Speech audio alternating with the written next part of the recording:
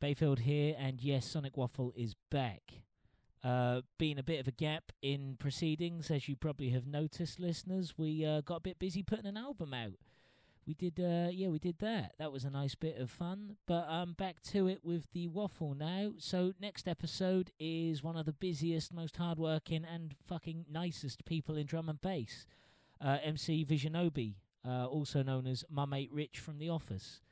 Rich has been a friend of mine for quite some time. We've worked together at Drum and Bass Arena, essentially, for a good few years. And I hadn't seen Rich in ages, so I said, come on down, we'll do the podcast. But I thought it'd make more sense if me and him caught up on a personal level first, so that we didn't kind of just clog up the episode of the podcast with all of our back and forth. But, of course, as all best plans tend to go, it went up Shit's Creek, and we got really smashed in the pub pre-podcast, continued drinking throughout the podcast, and as such inevitably ended up talking about everything from drum and bass and dubstep and how we got started in the music industry to Star Wars and Brexit. Yes, the B word. We hit a bit of that. We were pretty drunk, so not all of it is as factual as it could be, I'm sure, but we're quite honest about the fact that we kind of voted with our hearts and don't really know what we're talking about on a political level. We don't claim to be politicians. We don't want to be politicians. But yeah, it's a nice round the houses chat. It's probably our longest one yet. But it was great fun. Rich is a really positive guy, which always slightly unnerves me. But yeah, enjoy. Myself and Visionobi. As usual, if you need to support, oh fuck it, I'll do all those links at the end. If you make it all the way through, I'll try and sell you some stuff at the end. But put bluntly, Bandcamp, Patreon, share on social media, like on Spotify, subscribe on iTunes, all that shit. Episode 5 of Sonic Waffle. Myself, Bayfield, chatting to Visionobi, a.k.a. officially the loveliest man in drum and bass. Sonic Waffle. Listen. Fuck what you But yeah, it's a heard. fucking insane crud everywhere. But so did you started? Were you in Southampton? So I was at uni in Southampton. Yeah, with old Mr. Raygun, With Mr. Raygun. the boy. Yes, another common ground we had, Matt. Yeah. He's actually in London tonight. You know? Do you know, I think I've only met him once. Yeah. I think I've literally only met him in the... I don't even know if I've met him. I'm not...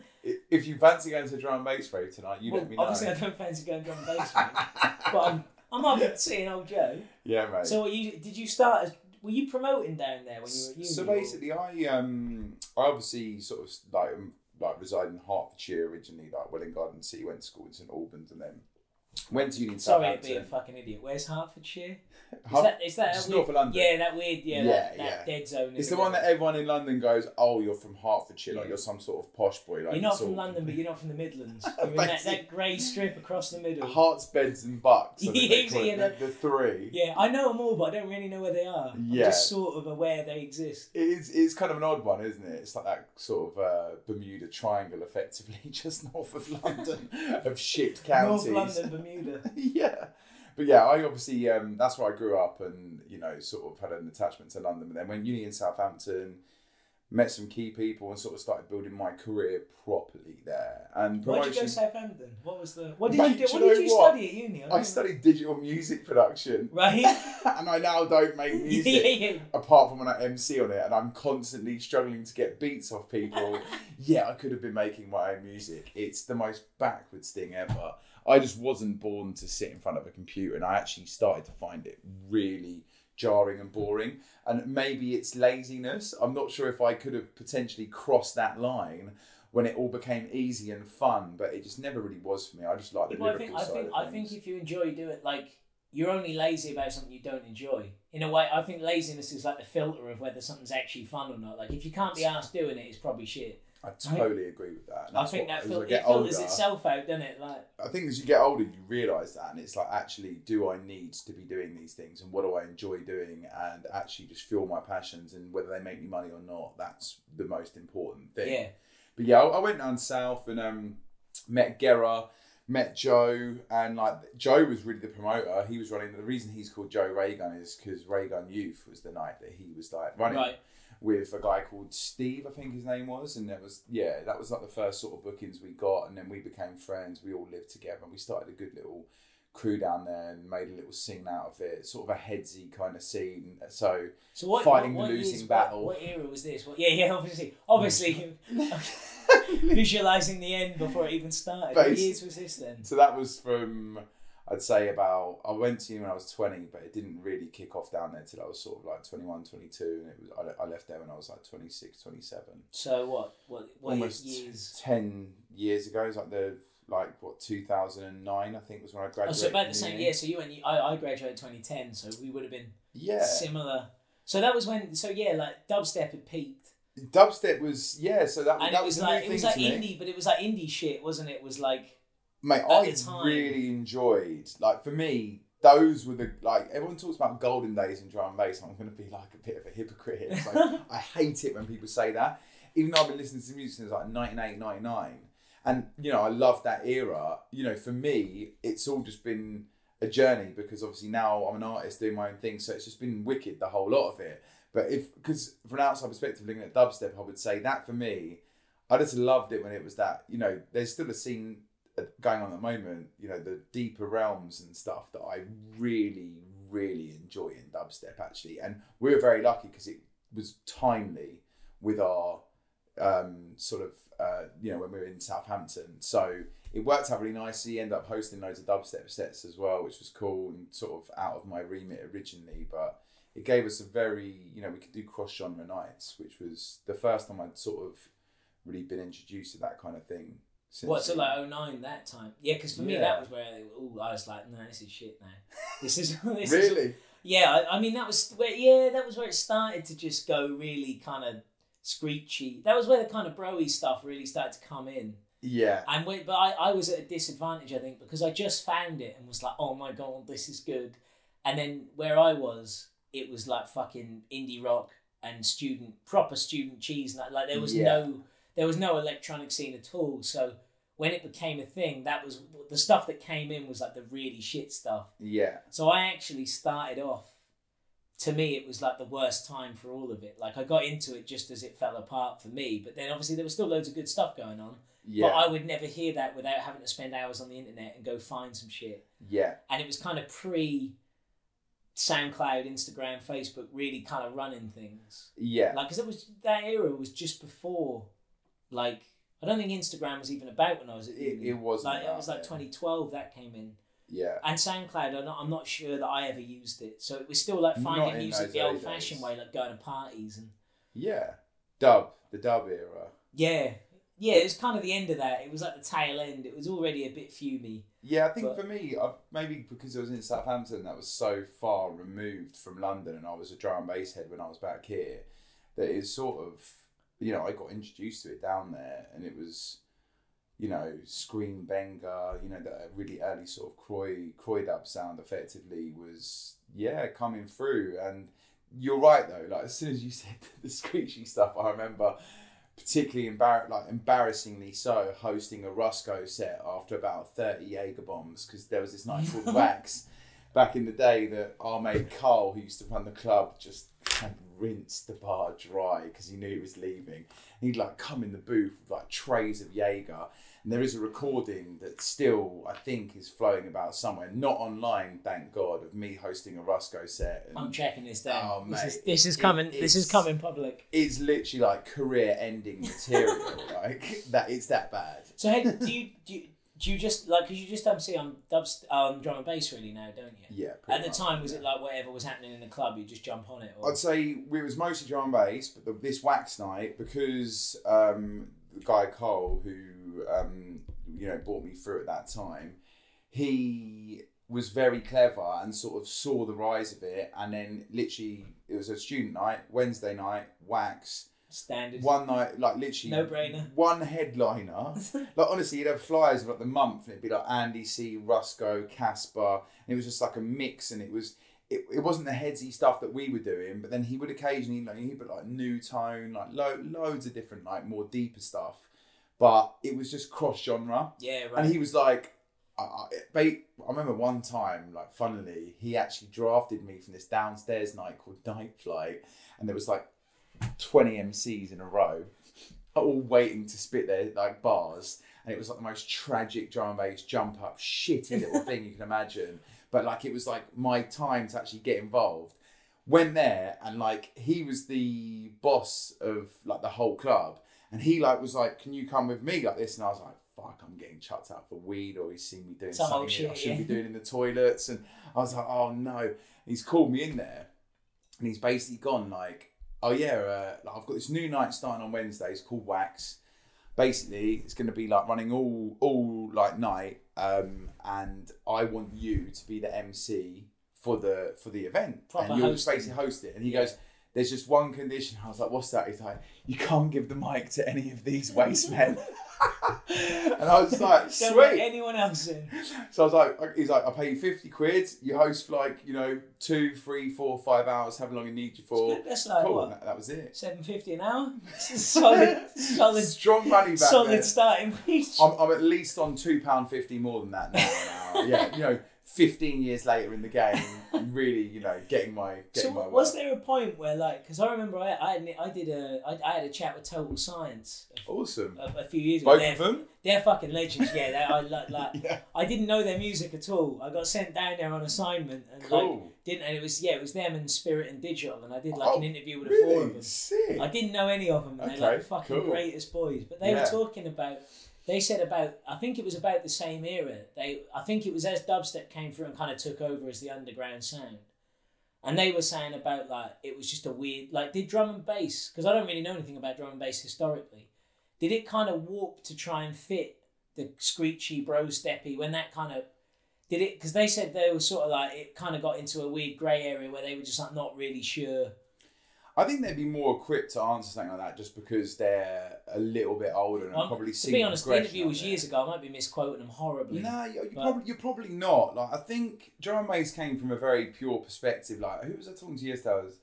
We were talking about the Blue Note era and the fact that like David Bowie was turning up to like Metalhead's Blue Note to get inspiration from music. Earthling by Bowie is one of the worst records that I made. I've got to put that on fucking record. That fucking album. There's a great interview where he's taught. I can't remember who's speaking to him, but he's obviously in New York, coked out of his skull in 1999. And I've heard, apparently, I don't know how true it is, but I've heard that album Earthling was like, he was hanging around with Goldie and Dillinger at the time, and that was like. But there's an interview. He's like, "Yeah, it's called Jungle," and he's like sort of expounding the values of jungle. And then he came out with that album, which is fucking shit. It's so. Are you rubbish. telling me that drum and bass is responsible for David Bowie's worst album? Literally, ever? I mean, literally, yeah. It was also the first album to ever use Photoshop on the cover. As far as I'm aware, he photoshopped on he's in a Union Jack latex jacket on like Green Hills. But he obviously got shot in New York and then photoshopped on. Not shot as in, he wasn't. David Bowie didn't get involved in a drive-by in New York. Better Photoshop the bullets. So. That's interesting. I know Goldie was knocking about with him, and yeah, he definitely sought inspiration from it. But I think, to answer your initial question, it's been such a changing genre. But the one thing I do think that drum and bass for me epitomizes is that sort of willingness and that loyalty towards the core sound and the essence of what the music was about in its entirety at the beginning when it all sort of started.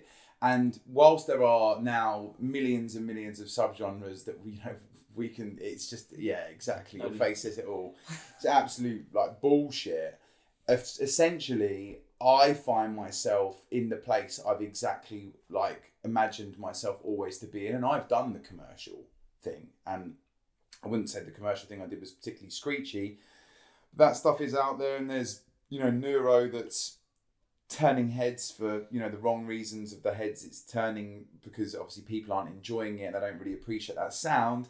And there's always is neuro the really fiddly stuff. It's really the hard, proper heavy kicks and loads of just tons of little things tucked in. But there was an era of neuro that I remember that was I saw it as a beautiful genre of music, but I think what you're pointing at is it's just how loud can we make our music? It's the same as all these genres. It becomes an arms race. Yes. It's the same with dubstep. Once the people cottoned onto the wob wob or whatever you call it, it became a who can make the biggest ridiculous And yeah, it just becomes like arms race territory. So Yeah. who's like a top neuro? I'd say like Mephius at the moment. Right. But I really, and like always, the most obvious one would be like Noisia.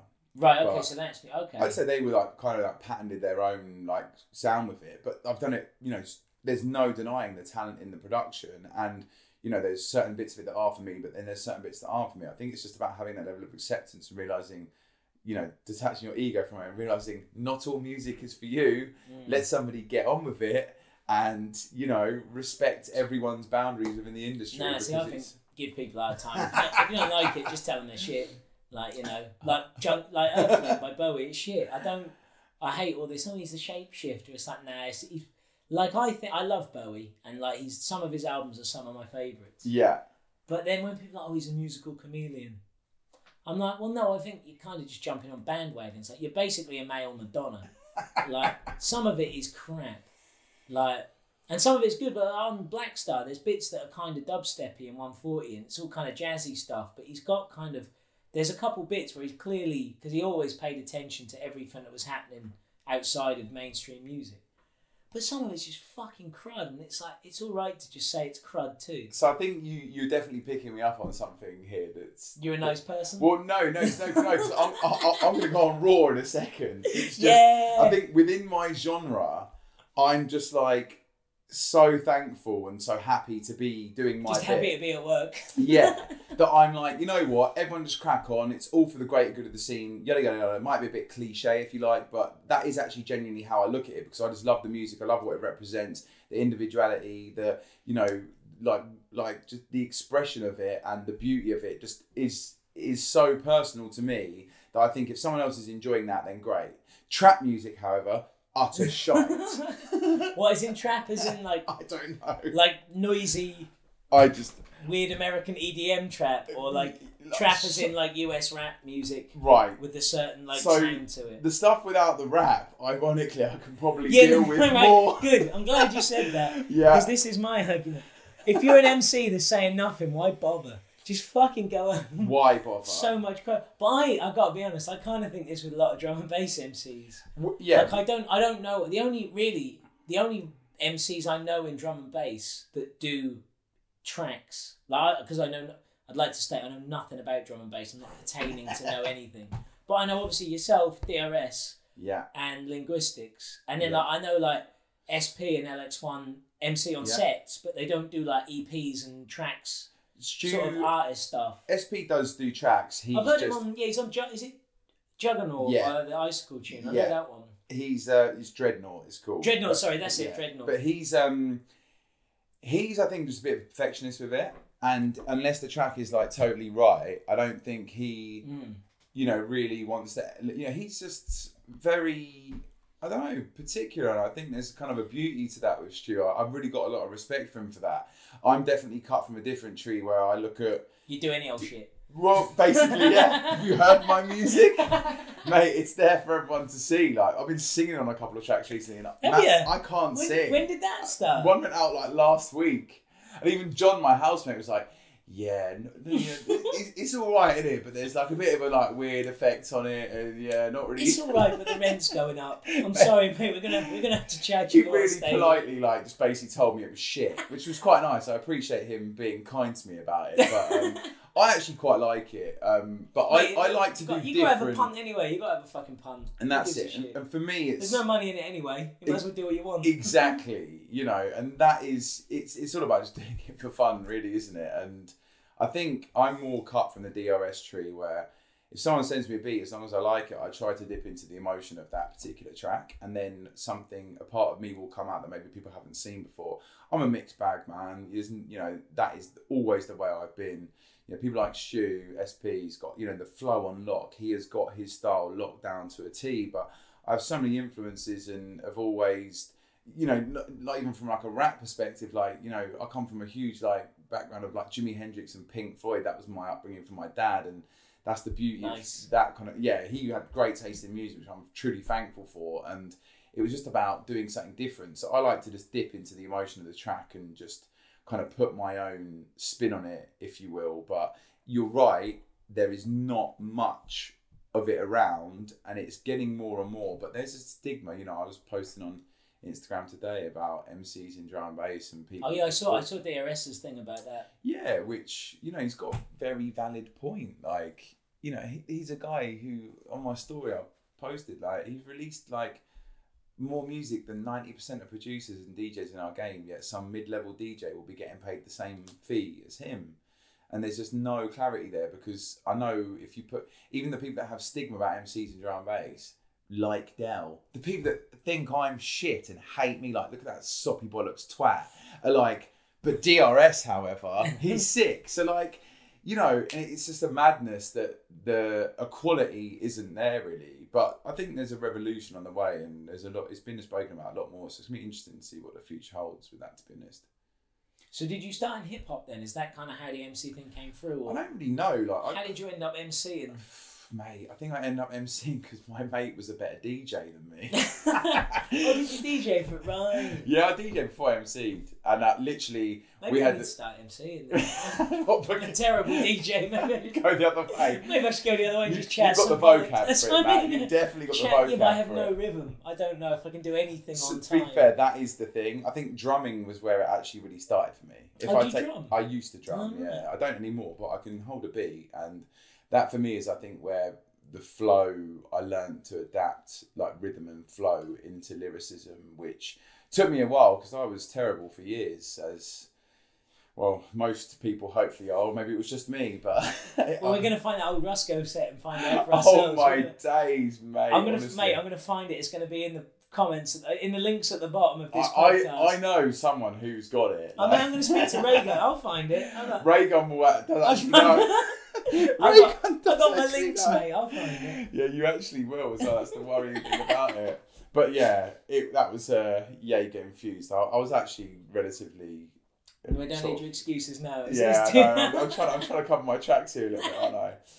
But yeah, I think it's an interesting art form, man. But because you do listen to hip hop now, but so you didn't start. I assume all. I MCs listen to kind loads of hip hop, man. But did you initially, or is that like a more? Do you know what? I have the worst memory, man. I'm the worst person for this. I basically don't remember all of my life. Like my missus is I remember nothing. She's like constantly on my case. Like what is wrong with you? And it's like almost insulting to people. It's just like, honestly, I don't mean to be like this, but that's the way it is. But yeah, I listened to hip hop from about the same time I listened to drum and bass. I think I first heard drum and bass when I was 11 years old, and I started MCing when I was 13. So I've been MCing for 21 years, but I had definitely been listening to hip hop in that time frame, mostly American.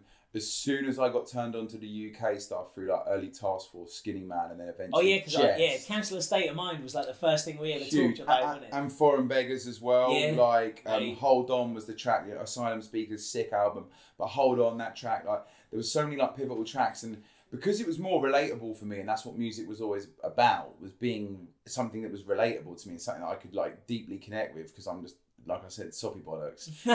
It's just like, that was, I honestly, my knowledge of US hip hop these days, like people call me out on it all the time, and it's just like, it's just not, like I have basic knowledge of it, but if you dig a bit deeper, I struggle, because as soon as I heard UK, that was me. And you asked me about UK hip hop now, and I'm well versed in UK hip hop, and I need to really do so myself, because my flow is a hip hop flow, and I think that's what you're kind of getting at, is that. That's what I mean. Yeah, your stuff. Like I actually listened to the catalogue earlier today. Okay. And it's more, like I said, it's like. I don't like a lot of. as any like true creative. Yeah, Stan, it's all shit, mate. But I thought it was all shit too.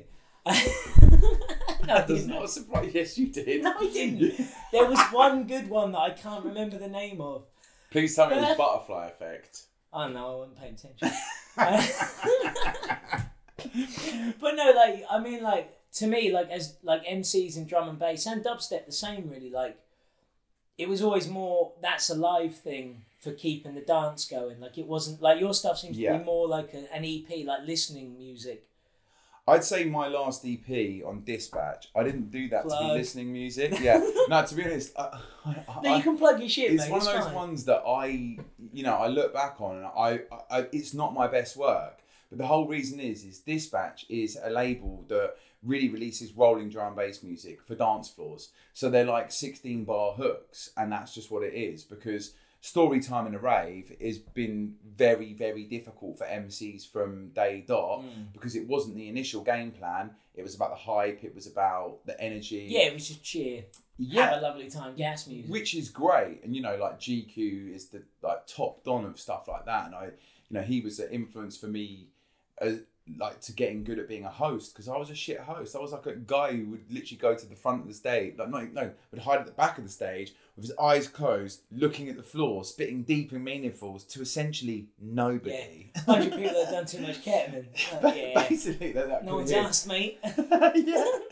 And it's like, I suppose the change that's going on now is that more and more people releasing music, and DRS again is the guy that's top of the game for that, has just flipped it and he's made it a hip hop thing, and he's a big he's just done a hip hop album that is like a beautiful piece of work. When was that? Yeah, From the Deep, really recently, man. Oh right, yeah, I've totally missed that. Mate, it's wicked, man. You'll really like it, like proper emotive. Just the thing that I love about Del more than anything, and the thing that I think me and him have in common, and we've spoken about this, is just it's just this raw honesty of I'm gonna talk about my flaws.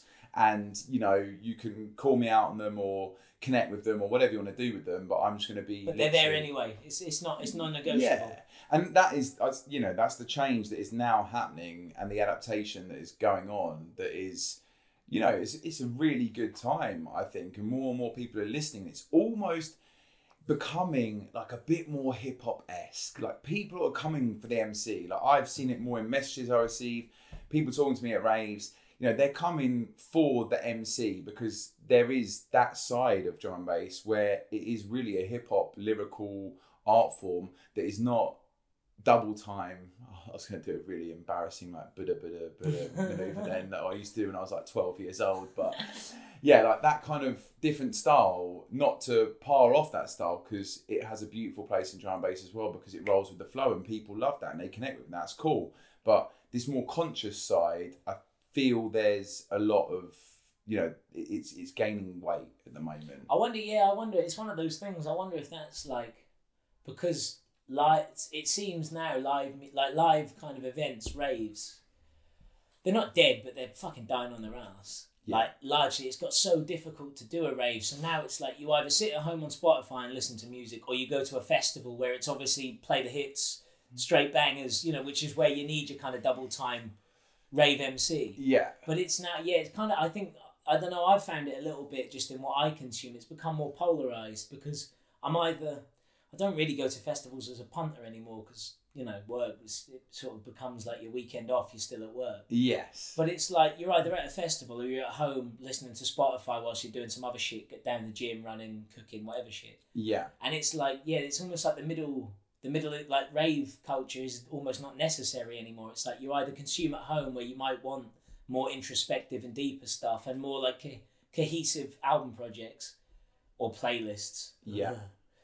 And then you're at festivals where you're just obviously doing 60 minutes of bangers, and it's like the middle's been squeezed out. I feel that a bit at the minute. I think that's a really interesting point actually. I'm quite positive about not that whole.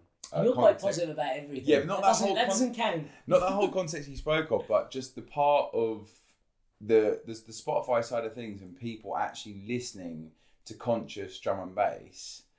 That's a big thing at the moment. And yeah, you can't really make money off streams unless you start hitting, the millions. But at the same time, your music is getting out there and people are listening to it. Obviously, there's the flip of that, like you said, and the rave culture, it's not the core essence of what it used to be, but there are still pockets of that about. And even if you go to Europe and stuff, and I play in Europe, it's because they're not effectively catching up, but because they're sort of having their own journey, you get to experience different parts of that on a wider scale. So I think there's beauty in that as well, but definitely the Instagram generation, I know we spoke about it earlier, but it's just kids are going out and getting fucked up way less than they used to. Yeah, I know. And it's not good for business in the rave culture. Shit. And it's also not good. I don't think it's good for kids. It's not any healthier. It's now it's really, I'm not saying it's cool to go get fucking horribly fucked up because you haven't dealt with your issues for 20 years and you just put it all into cocaine or whatever. But I don't know. I just when you see kids being like, yeah, at the smoothie bar with the gang, and it's like I don't know. Maybe as a 30-year-old man, I'm a bit cynical, but I'm like that's not as much fun as trying to find your way home from Vauxhall at 4 a.m. when obviously no one can get out of Vauxhall because it geographically makes no sense. You can't get a cab. Like that's part of like just trying to get your shit together. Your phone's dead, so Uber's off the cards. You end up getting in with some weird Turkish guy who's like possibly going to sell you a kebab or stab. Like it's that part. That's I don't know. I think that's all really funny and like where I grew up in the sticks, so like trying to get home from these rural raves. That was all like really shit but funny. Like you'd have a 4-hour walk. An adventure. Yeah, like, we walked home from a thing once. It took like 4.5 hours, and we bought like 10 beers from a petrol station, and it ended with us dressing a bit of roadkill in a hoodie and like making it dance. Just because we were so like, as you do. Yeah, we've just been you've been on the road for 4 hours. You're a bit delirious. You'd had loads of booze. And so with the thing you picked up. And I just he'd had more than a skin. But I just feel like sitting at home on Instagram, being like, we're having a mad night. We've all had a dab of MD and we've got Spotify on. Yeah, I'm a bit like I don't know if that's the same shit. No, it's not. Like I always had time for those. And there's less money nights. in that. Like I like a night in too, but no one gets paid off a night in except your drug dealer. Yeah, that's the sad truth of it. Like, yeah, I think from my perspective, it would be more that I think those raving moments when you're stripped bare, regardless of drugs you've taken or what's going on, why are you getting naked if you haven't done drugs? How does that even come about in a rave? Literally, especially from an emotional perspective. That's what I'm saying. If you're just having a really hard time, why are you getting naked in the middle of a club?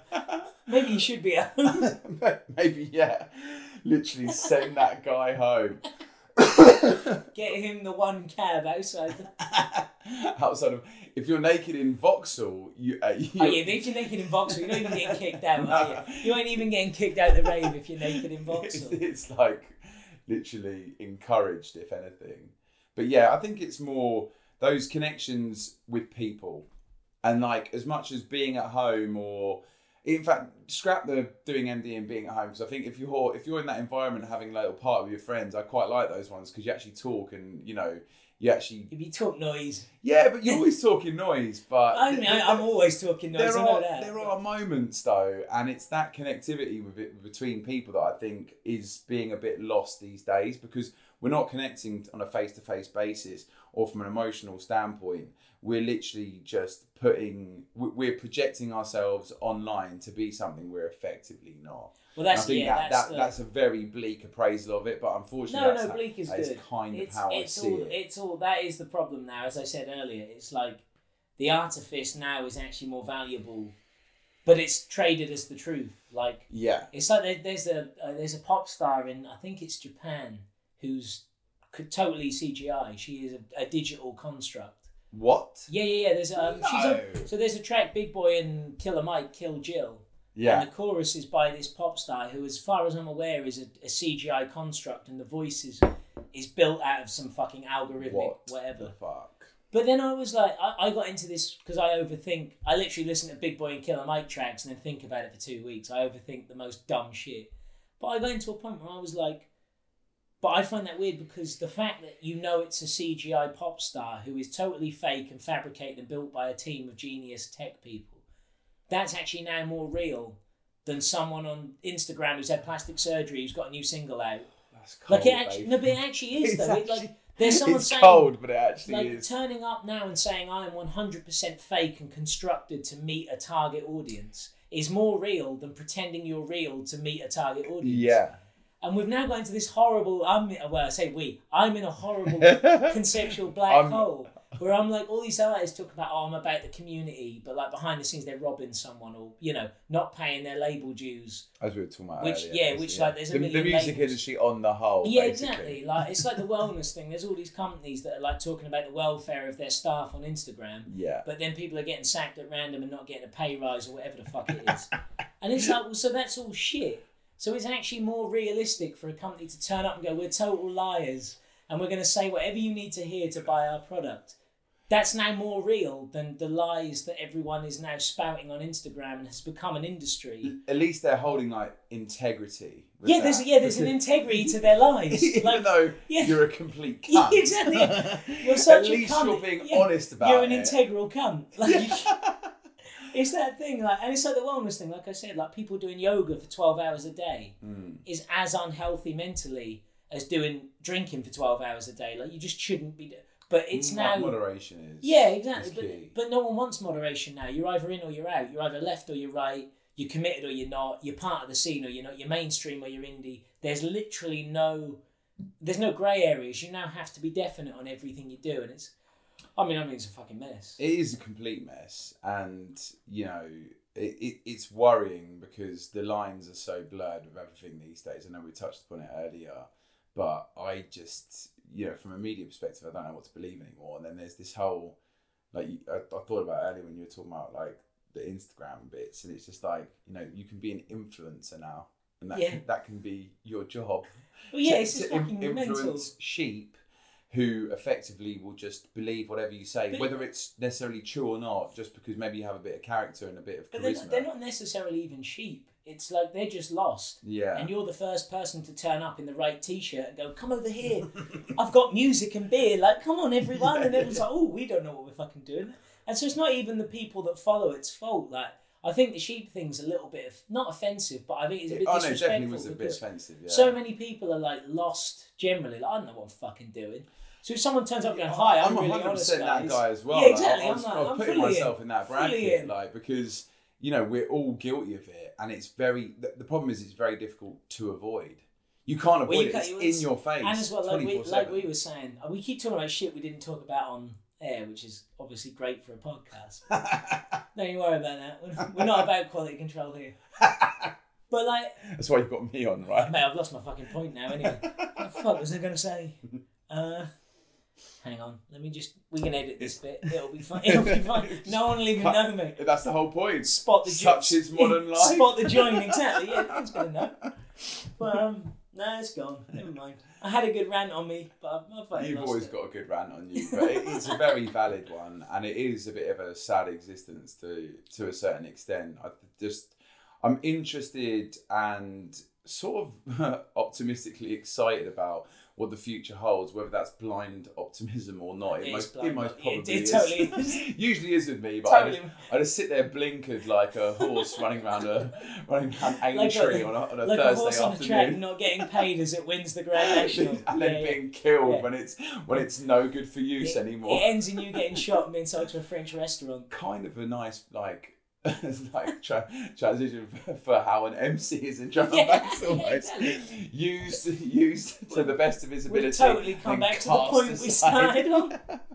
Cast aside at the end of it. If I was to give drum and bass any credit, which I would rather not, but obviously. No, I'm not. I'm not that against it. It's shit. Yeah, you are. You like a bit of jungle though, didn't you? I like a bit. Yeah, see, I think it's just the tempo. I think at 160 I can get with. Yeah. I just find the energy. 174 is the 174 is like usual, but a lot of people play it faster in clubs. Some people play it slower. I just find once it drops and like hits, it just is flat out, and that for me does nothing. I like the kind of booky in and out weird stuff, which is great. And I find D&B a bit flat. But the thing is, there's a lot of people that would be, you know, they could like talk about that for hours because they have literally seen the scene become effectively throwaway music based on weekly releases that actually get no traction, zero support for the artist.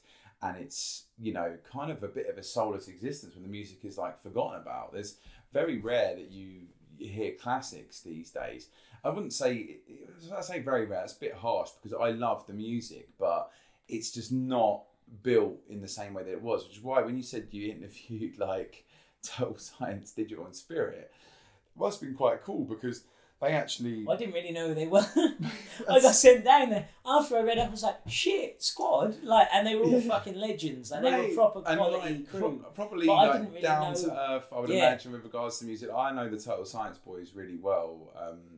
And, you know, like, the music they make is effectively like modern day jungle. And it definitely would appeal to you more than the majority of drum and bass that is made. It has that core essence and it's a bit ugly, for lack of a better word, but like not ugly. It's just, but it's raw in its essence. That's why Jungle's got a bit of crud on it. I just call it crud. It just sounds like it's got a bit of crud in there. Like, it's like the difference between vinyl and digital almost. It's but I know I don't fucking sign into that shit. Do you not? No, it's some bullshit.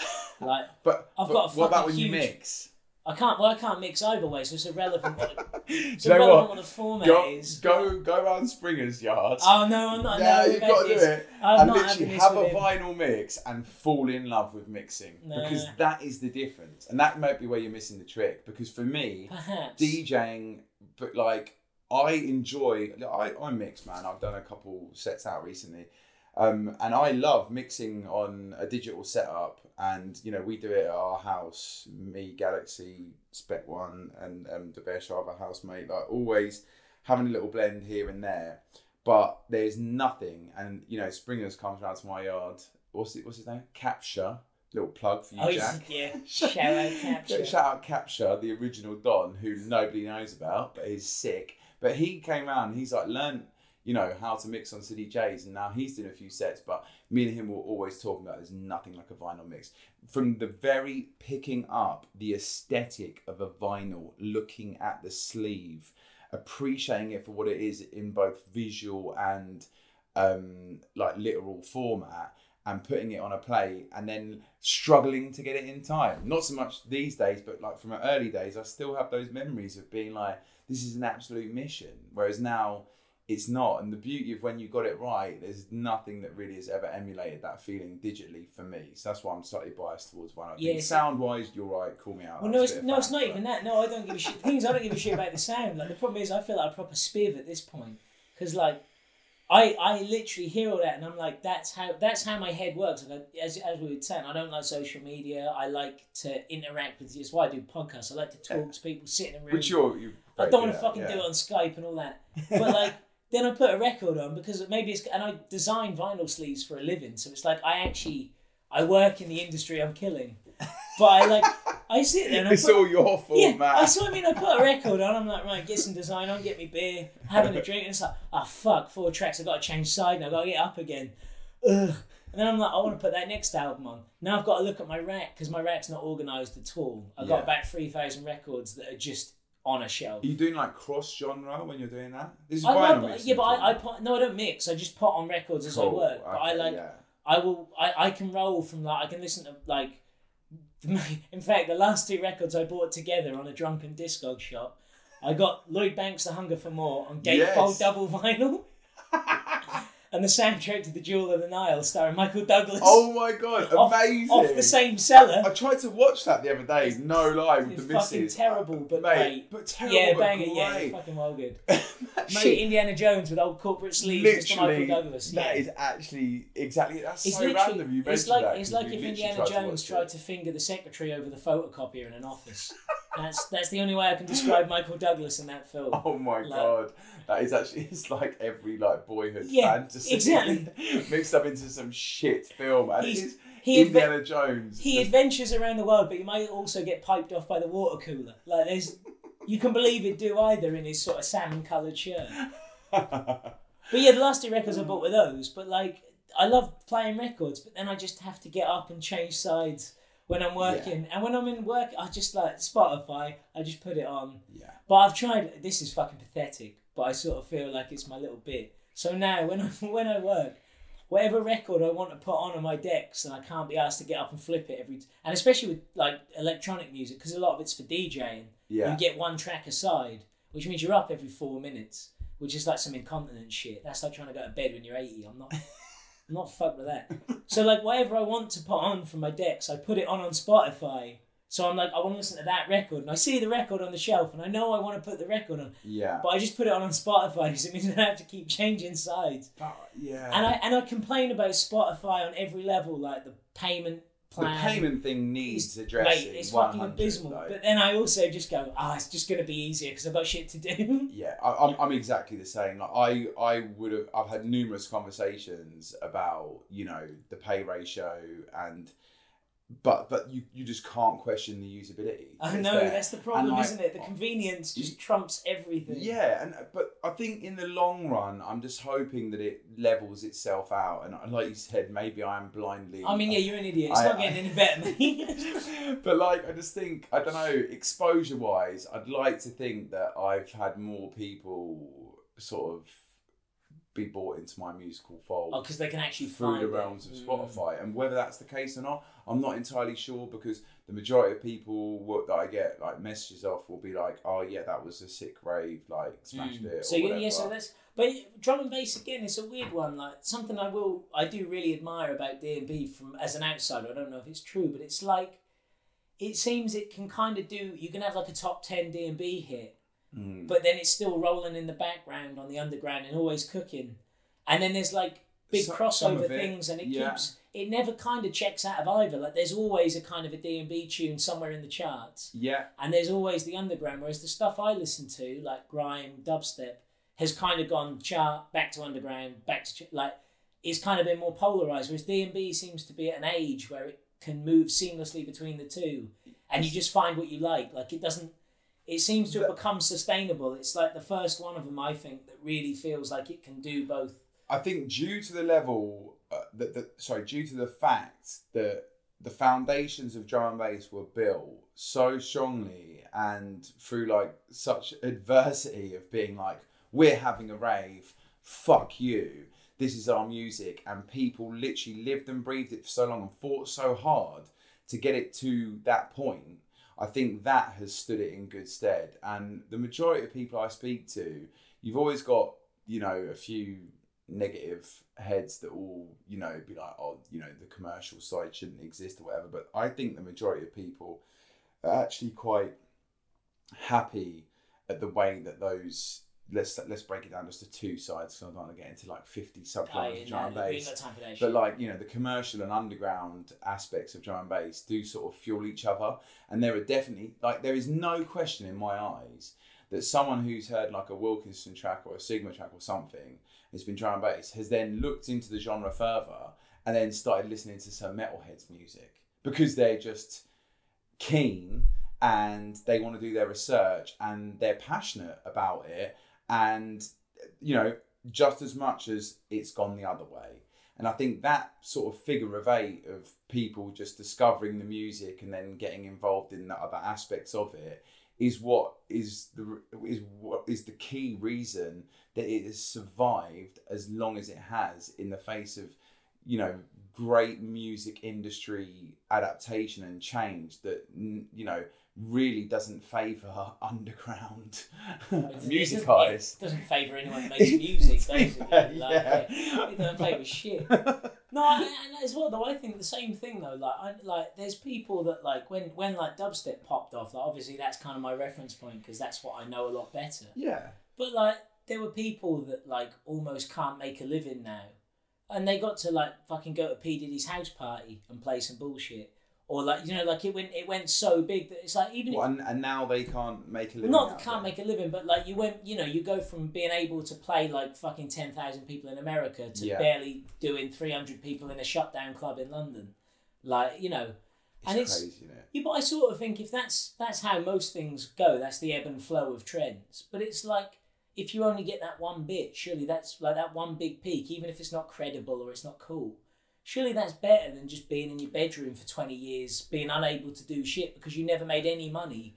Like, I think you need to make some money to get on with what you want to do. And if you have to do I kind of get it. You're promoting selling out, basically. Well, I'm not promoting. I wouldn't say selling out, but like Scorsese as a film director, Scorsese's kind of mentality was one for me, one for the studio. So he'd do something that would be more of a mainstream hitter. Then he'd do something that he absolutely wanted to do. I think that's great. And interestingly, I think Scorsese's best films are his one for the studios. Like I like The Departed, I like Shutter Island, and then his one for me is like what's the one with Andrew Garfield, the religious one with Liam Neeson, where they're Catholic preach. It's like it's like a huge deep film, and it's good, but it's really dry and it's really slow. And to be quite honest, I just enjoyed The Departed more. But like the only reason he could make it is because he'd done shit like The Departed and had kind of chips in the bank. That's really interesting. Yeah. And I get it. If that's his thing, it doesn't. He probably doesn't give a shit that I like the one that's the studio one more. I think variety is the sort of spice of life. And isn't it? there's so many good artists that just make the same thing because it's what sells. And I'd rather hear Yeah. I'd rather hear him make a car crash I don't like, And where then I'm like, saying that's well, yeah, but even if I'm like, that's awful, but fair one, you totally went over there when I Yeah. was expecting you to stay in this little tiny lane here. I'm all for it, mate. I'd say crash and burn is always better than safe in the middle lane. I rate that because I think that's a very unique perspective to I'm a have crash in and modern burn day man. music. Yeah, but when you think of how many people are into an artist and they make an album that's completely different because they just.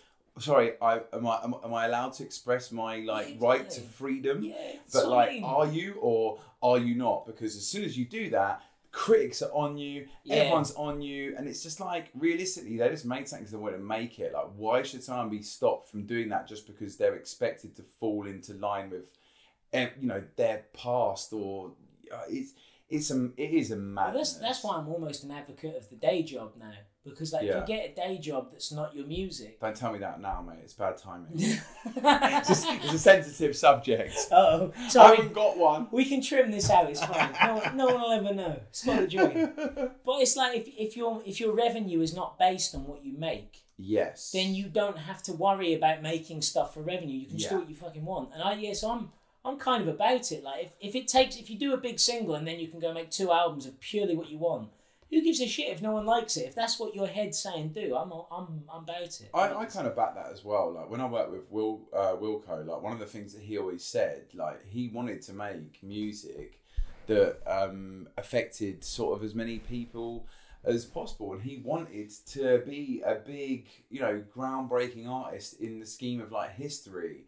And he was very open and vocal about that. He was like, he doesn't want to talk to his kids in 10 years' time and then be like, oh, so you were a drum and bass DJ, but you're poor, didn't do it full time, but you just stuck to your guns and did that. Like, that was his viewpoint. I think it's just music has always been about freedom of expression. And I think you should just be able to do what the fuck you want to do, because let's face it, in modern life, that is a rarity. And music was the one thing that let us do that. And I think the most bleak thing about what we're speaking about now is the fact that as the industry changes, that ideology around it changes. It's changed quite drastically. Dried up hugely. Yeah, it has. And that's the reason I got into it. I just wanted people to I wanted to connect with people effectively and, express myself and, from whatever perspective that was from, it was something that I just always wanted to do. I didn't want to be told how to do it, and that's why the commercial thing didn't work for me. They tried to tell me how to MC, and I was like, okay, you want to change me?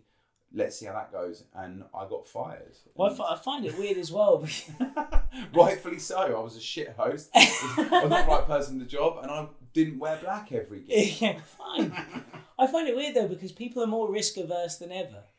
I feel they are personally, because obviously because you're only getting a 12 quid off Spotify, you need your 10,000 streams to get your 12 quid. So it's like you've got to stick to your thing. But it's like, it's never been easier to be forgotten, because there's so much data coming out all the time. Like there's fucking 1 billion releases a day on Spotify, and you can listen to all of them instantly. Yeah. So I used to, when I was I hate this, when I were a nipper, but I used to you'd save up for a week to buy an album. I've already bought your Norfolk. Yeah. For that. Yeah, well, I mean, it's still like that though. It's even worse. They haven't even got Spotify. But it used to be you'd save up for a week to buy an album, and then you didn't have shit else for a week, maybe 2. So I have an in-depth knowledge of albums that aren't very good because I bought it, and it's well, I'm getting my fucking 15 quid's worth, mate. So I can talk about Chingy's second album is terrible. But I could possibly MC along to half of Chingy's second album. Can we do that? Mate, that's totally it's a bonus feature, mate. Bonus feature. Alright, that's about as bonus feature as my set with Roscoe is going to be. We'll do one each. I'll MC to a Chingy tune. We'll get you Roscoe. We get a 3-minute snippet of my worst outtakes from Roscoe's set. I'll pick the worst tune off Chingy's second album, which is pretty bad. I mean, I don't even know if there's one. I bet I'm going to trump it, genuinely. I'll be beaten. I've got faith in you. For once. Yeah. But where was it? Yeah, but you had to you bought an album, and it was you kind of stuck with it for 2 weeks. Yeah. Even if you wanted to take it back to the shop and be I got 2 for my birthday, I need to swap one. and all your bullshit to get it back. You still had to deal with it for a week. Whereas on Spotify, if you don't like something, you skip off instantly. And I think even good stuff, I find it now. There's albums I love, but then I'm like, what was that album that I was listening to all last week? And I've got so many other albums that I've been listening to, I just forgot about it, and it's lost in the ether of data. And it's a weird time. So it's like it's never been a better time in a weird way, because no one's making any money anyway. You're financially free to take risks because you're literally not paying your rent. It's a hobby. Yeah. At the end of the day, like you said, you have to have a day job. It kind of is, but it's like you're so free financially because you're not paying your bills with it mostly. Yeah. Or even if you're trying to, you're probably not managing. So you are free to experiment because it's not your day job. There's less pressure as well. Yeah, and also everyone's going to forget within 10 hours how shit it was or wasn't. So you might as well just do what you fucking want. And I don't get how it's got more conservative as these things have come more into play. I'm like, surely everyone should be getting more give a fuck. And it's actually gone the other way. So you think from a general perspective it has actually got more conservative? I think in the music I listen to, I find it harder and harder to sign things I like. And I find it harder and harder to find albums now that I really get excited about. Yeah. But maybe that's just because I've hit 30s and I'm cynical as fuck and nothing excites me anymore. And that's my problem personally. But I don't find stuff I latch onto like I used to. Yeah, I think for me, I'm very blinkered with my musical taste and with what I listen to. And in D&B and hip hop, I can actually find what you're saying you're like missing. Right. UK hip hop, I don't think anyone, like, you listen to Dirty Dyke album, he hasn't tailored that to fucking anyone. Mate, he just had an absolute bubble on a mic. So I think Sucking on Prawns in the Moonlight is absolutely his peak. I thought it was amazing, and I was like, this is the guy I was waiting for. Like, I've been here waiting for this guy for however long. And then when I heard his new ones, I was like, they're fine. Yeah. And it was like that one just for me, because it was kind of like, I think I love the high focus stuff, but for me it gets a bit like there's just loads of tracks about weed, which I don't smoke, so I'm not asked. Yeah. And then there's loads of tracks about how fucked up they get, and it's like, yeah, we're just all getting wasted because we're high focus wasters. But then that album for me was like, it showed the dark underbelly of, it was like the fallout of all the previous albums. Do you listen to Baxter? Yeah, so I mentioned, is it Mansion 73? No, Mansion... Whatever the number is. 89? That was so sick. Like those two albums. Pissed before this baby. Yeah, I mean, yeah, we're too smashed for numbers now. We can cut them in later. It's fine. Just get on Google quickly. You'll just dub that in. That's all right. We can, cut. Yeah, exactly. It's all right. Mansion 38. Didn't even need Google. There you go. Yes. Yeah, that's a great record, man. Mate. Those two are like, and I really like Monkey. You know, went to Asia to record that album. Yeah, because that's where what's his name studio is, isn't it? Who? Not Pete Cat, the producer. Oh, fuck, we're too drunk for this. Yeah. So I'll dub it over. It'll sound like I know what I'm talking about. Anyway, pretty sure whoever it is they record with has a studio out in Thailand. I'm sure that's... Okay. I didn't actually know that. Yeah, I'm sure that's where his station is, and that's why they all record out there. I'm sure that's what it is. It's not chemo, is it? Yeah, I think it is. I think he lives out in Thailand. Oh, I didn't know that. I might have just made that up. That might be fucking rubbish. Mate, I don't doubt your knowledge on this sort of stuff, but yeah, you probably should. Probably should. This is what we come back and record. Yeah, go on. Just leave it rolling. I'll just come back. Chop that out and all.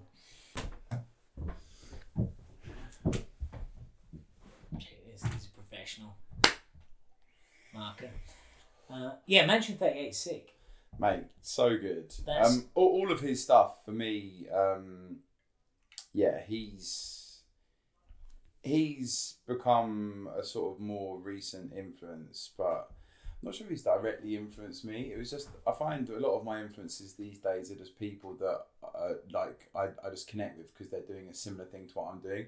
I think the vulnerability in his music is bleakly beautiful. That's what I was saying about it's so fucked up and bleak. That's why I like Sucking on Prawns. It's like it takes all of his, because like he's got all the like Return of the Twat, all them tunes where he's like drunk twat, but Sucking on Prawns is like he's still the twat, but he's not quite confident that that's how he should be. And it's got a softer, there's a slight front to it. Yeah, there's a total downside to it all, which I like that. I connect with that more, I think. And Mansion had the same thing, that kind of like, it's kind of cocky. Yeah, So We Ate Them Whole. Yeah, that's good actually, yeah. That, for me, is game-changingly good.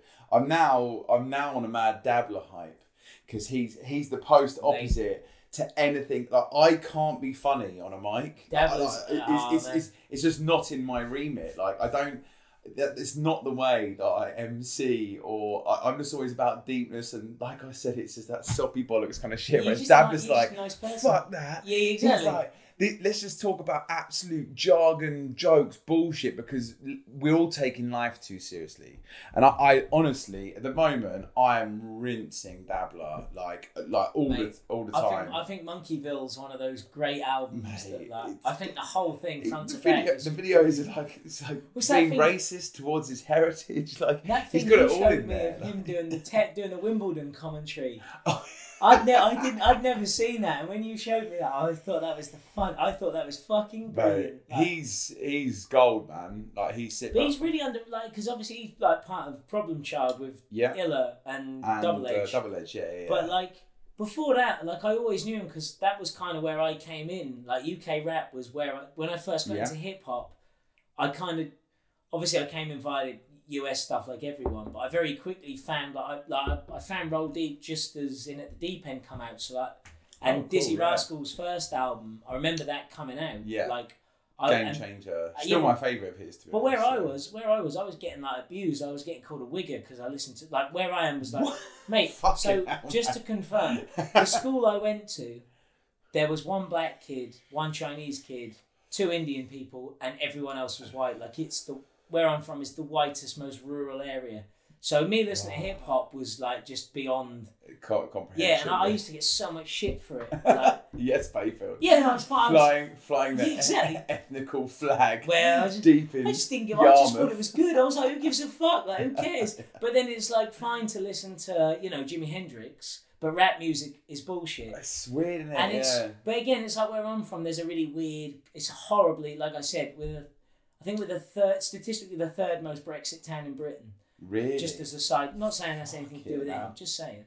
But got to get onto that. But like, I've literally sat in pubs where people have sat and been really disgustingly fucking racist, and you're like, do you want to shut up with your fucking shit? And then they go put Bob Marley on the jukebox and spend the whole afternoon listening to reggae. Delusional, yeah. Yeah, but it's like they don't even make the connection because they've never seen anyone from a culture outside of white rural Britain. It's almost like they don't equate these things. It's like they're separate. But yeah, so when I was getting like, I got in like early grime, and I don't really know how I did. And I've thought about this before because we didn't have the internet at the time. I don't really know how I kind of just got into hip hop and stuff like that because there was not really anything to feed it in. I didn't know anyone that liked it. None of my mates liked it. I just kind of found it, and then that was all I listened to for so long. Wicked. But I got into, so I came in on like the really early Roll Deep stuff. And, you know, all the early UK stuff. But when I found out, I was like, this makes more sense to my ears. Like, as much as I love the over-the-top, flamboyant US shit, like, you know, when it was like fucking Dipset. That has a place, 100%. Yeah, but like, the UK stuff I got more because, and a lot of it had the deadpan humour and the kind of, because America's all about saying how good you are at all times, whereas UK hip hop's kind of built on being a bit like we're shit, but we're still doing it. Like, cussing ourselves off, like, because they couldn't floss. Brilliant sarcasm. Yeah, the point was like we're broke, but we're still doing it. So like, all that early shit. That was kind of I agree. It's like, for me, like, my biggest influence in UK hip hop was Jest, and if I was going to say. Like, I'll always say, like, DOS is a more recent influence, but I think recent influences, they didn't directly sort of tailor or affect my journey because I was already doing what I wanted to be doing and I was already expressing myself in the way I wanted to express myself. Just, however, the way that he did things and just the intricacy with his metaphors and the vague, the depth to how like vague he could be, but it could then be interpreted in like many different ways. Like I will 100%, that's a testament to Jess, because I will try to write things that are I hope cleverly vague enough that somebody will interpret it in a particular way, but someone else will be thinking I'm talking about something totally different, so that the bar becomes personalised to the person listening to it, because that was what it was always about for me.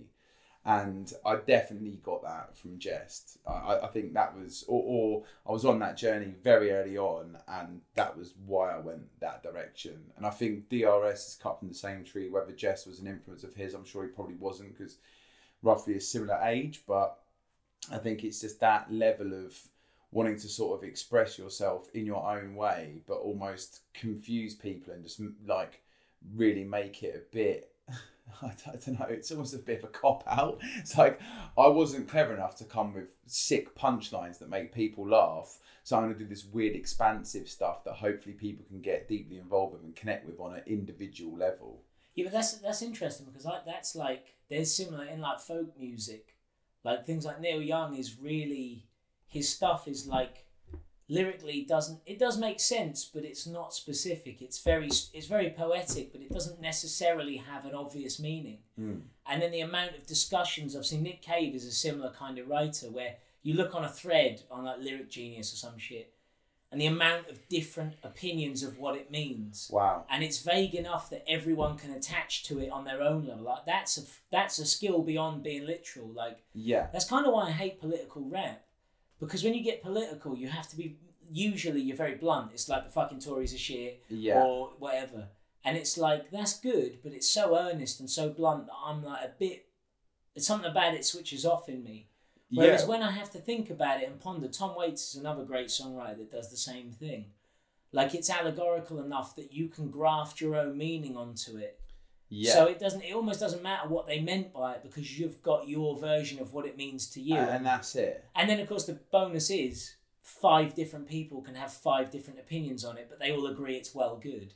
Yeah. So it's like it meets in the middle, and that's definitely, I get what you're saying. That's definitely the game plan. I think like it's almost from a point where like I remember like when I was like a weed head and like used to smoke on a daily basis, it would almost be like, I'm going to write something that I can, at the end of it, I'm confused. It's not hard when you're stoned. Like, you're probably confused when you started, to be honest. Like. Literally, there was no progression. I was like, started, middled, and ended exactly the same way. Smash this. Hang on, this is just my shopping list. No, I'm not. Looking at it sober, going, oh shit, I did it again. You've just written all the flavours. You've just written all the flavours of McCoy's. No. But now that I'm sober, you know, it's okay to do that, and it's meaningful, and there's obviously hidden context behind it. It's clever. But when I was stoned, that's coming. But free word association is coming back as a kind of a therapy method of just writing. You just sit and write whatever comes. That's become and like it was always a therapy, but it's become a thing again because. It's a Shakespearean thing for me, really. Like I'm not claiming to be fucking.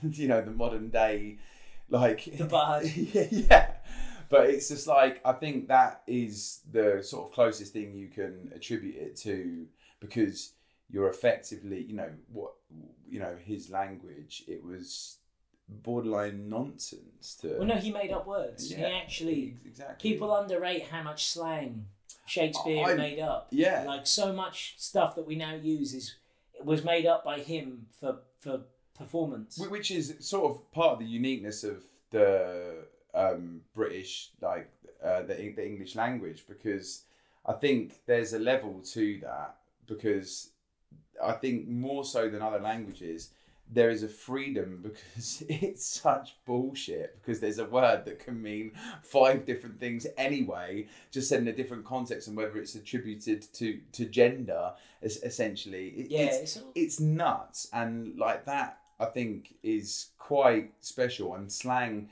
and Cockney rhyming slang, or you know the differences in accents of north, south, east, west, kind of land us in this quite awesome place of there's freedom, and it all just effectively is either bullshit or it's making some sort of nonsense.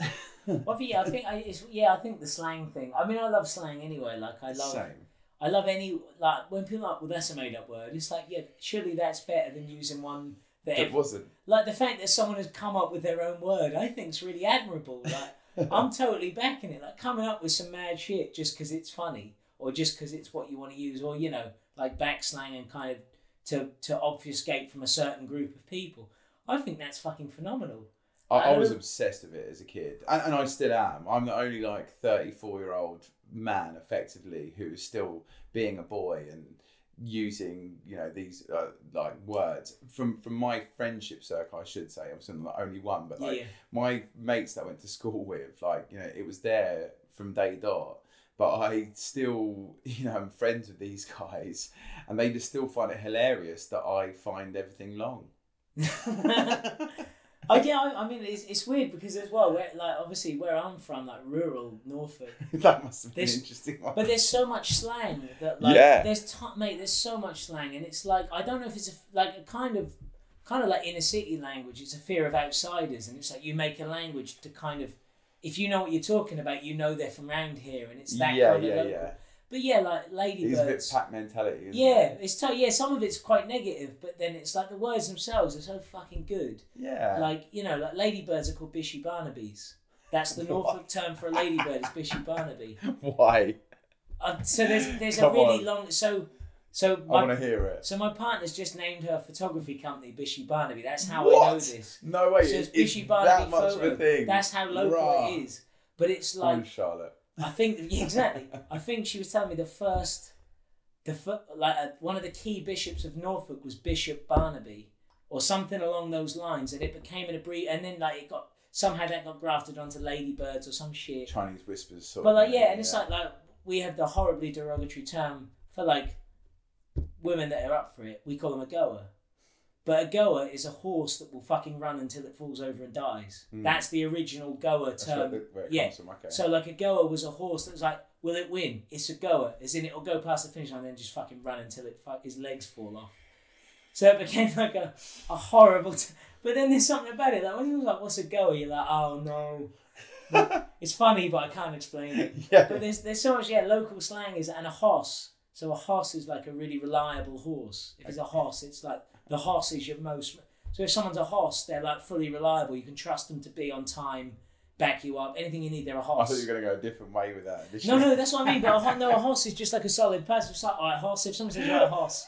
Like, it's like, complete flip. But that's totally like, you know, when someone goes to me like, you know, the traffic on the M1's a myth, which means there's loads of traffic. Yeah. I'm like... But a myth... In my head goes, well, no, there's fuck tons of traffic. If it was a myth, the road would be empty. Nothing, yeah. Like, that's totally counter-logical. Like, but I love it. Slang is. It's very counter-logical. But I love learning it. I love, like... And I like using it as well. Like, and, you know, just all the strange words that, like... It just challenges the normal, like, concept, doesn't it? It, like, flips everything on its head. But the thing is, often, not always. But the thing is, though, it's like people are like, oh, yeah, slang's for like fucking scumbags or rappers or like, you know, ignorant people, whatever it is, poor people. There's always like some snobbery to slang. But then there's people running around going, yeah, I'm a digital influencer. And it's like, yeah, that's slang as well. Like just because you've branded it up and put some money on it, doesn't mean it's not fucking slang. You've made up some bullshit words that mean nothing, and you're now dishing them out to prove you're in a separate class to someone else. You're totally as slanged up as anyone. Completely ignorant. Yeah, exactly. It's just like all that shit, like all the wellness crap. Wellness is the ultimate slang. Like you want slang, well, the wellness world is just like totally... Like people, I've optimised my lifestyle. You mean you've stopped having fun? Like that's all this shit. And then projected that onto like thousands of other people in order to make them feel bad for their... Exactly. Like... Unfortunately, someone paid you 10 grand to say you optimised your wellness or some shit. And like the morning gratitudes. It's like, I hate the gratitude shit on Instagram. It's like, gratitudes. I've written down 3 things I'm grateful for today. It's like, I'm grateful I'm breathing. I'm grateful I've had a latte, and I'm grateful I'm now off to yoga. And it's like, we're going to talk about the slaughter in Burma, or no? We're just gonna do our 3 gratitudes and crack on. Gonna wash over that quickly. But it's all that, like, all that language is just to obfuscate how shit stuff's got elsewhere. Like the slang used to be a negative, and if you did slang, you were like on, you know, you were underclass, you were in the ghetto, you made up these code languages so the police couldn't catch you. Yeah. And now slang's just become a thing you can sell on Instagram to fucking Hypebeast or whoever. It's interesting. I've never thought about it like that. It's been slang. I would never have looked at it that as a level of slang. It's interesting to hear that. Well, it's from the your same, perspective. isn't it? It's a Well, code. It's a coded language for a particular group of people. So it is just, I suppose, more like widely accepted as. Yeah, it's positive slang. That's the difference. It's like Yeah. the people saying it aren't doing crimes, inverted commas. They're making 10 million quid a month on YouTube or some shit doing yoga. So that's okay. Yeah, it's fine. Then yeah, fuck it. Like, but it's all right to judge these people on their slang. But these slang people do yoga, so don't worry about it. That's good slang. Fucking crud. Yes, man. Anyway, we've wandered well off topic there. That's all right. I think another thing, I don't know, drum and bass wise, that I've had a few conversations about recently, just bringing it back to sort of the origins that I come from musically, is that it's very much seeing we've gone down a slightly racial route, it was very much a ghetto, like, black music in its origins. And I know there's a lot of people now, like, I'm sure you probably have some views on this with regards to, you know, maybe even it's apparent in, like, the dubstep scene. I'm not so well acquainted with that. But I know there's people that, they're not angry about it, but are just maybe, like, a little bit sad to see the fact that I think the like grime blowing up had a direct influence in this. The lack of money in drum and bass had an influence in this, but there is a distinct lack of, like, you know, black people in drum and bass music, which is effectively a music that was, you know, the same way reggae was. It was born out of, like, Afro-Caribbean culture in the UK. You know, I'm trying to tiptoe very carefully here, but, like, No, I know what you're saying. Yeah. I live with John Galaxy, and, like, me and him talk about it because he is literally one of the few up and coming black artists in drum and bass. And for me, as a person who is an advocate of multicultural, and the one thing, this is why I fucking hate the sort of ignorant Brexit argument, is because the one thing that I've always loved about the UK is our willingness to accept, you know, different ethnicities. And I think it's part of the beauty of the UK has been that we have a multicultural society. And without that multicultural society, there'd be fuck all character to Britain, let's face it. I mean, like, a good watermark, if you look at British cuisine, Yeah. like before, I mean, the problem is, I agree with what you're saying. I mean, I think the thing with that I find is the issue, it's not necessarily a race thing, but because, well, it is, but not directly because of race. Of course not. It's actually yeah. the ultimate problem comes from economics and class. It's Without like, a doubt. because the money has dried up in all these industries, as we fucking know, yeah. because we're broke. We're going to set up a Kickstarter. Please send us money. Because everyone's fucking skint. Like, the only people that can get into the game and afford to stay in long enough to make a dent are people that are, like, white middle class in Britain, got rich parents, got them a flat in London, all this shit. Not necessarily all, but largely, to stay in the race long enough to make a dent, you need some financial backing because there's no money at the bottom end. And that, obviously, economically, because of the nature of our country, is you're more likely to be in a better position if you're white and middle class than if you're kind of first generation. It's kind of like, I think, and the problem is sad. And so much, we're like, people go like, we're such a multicultural society, and we are, but you know, unfortunately, it's only because we stole everything off those people in the first place. Yeah, like the empire. It's an interesting. I'm not an expert on it. Uplifting listening for you, guys. Sorry, everyone. Like I said, I'm not an expert. But it's true. The British Empire thing is weird because it's like all the economic stability we had growing up is a runoff of everything we took from all the people we exploited. Without a doubt, yeah. It's complete bullshit. And it's also the reason a lot of people are here, like the Windrush generation and everything, who have obviously now been totally fucking shafted back the other way. That was all as a result of empire. That everyone migrated here. So it's like our multiculturalism is almost like a fucking slap in the face of everything we took from them in the first. Like, it's a result of effectively our history as let's like the term that was coined terrorist, because effectively... Oh, mate, we ran being terrorists. We were the terrorists. We were the number one. We now it's use ridiculous. I love the the irony is I too feel much we're either to going bear. to get fucking burnt alive or fucking beat up if we continue on this route. But like the whole Brexit thing, as people are talking about the economy collapsing, people are going, well, British Empire, British spirit, all that, and it's like, fuck off. well, yeah, but also it's like that our money was built on stealing other people's stuff, and then the argument for Brexit is Europe is stealing our stuff. So it's like you don't like the collective empire of the EU.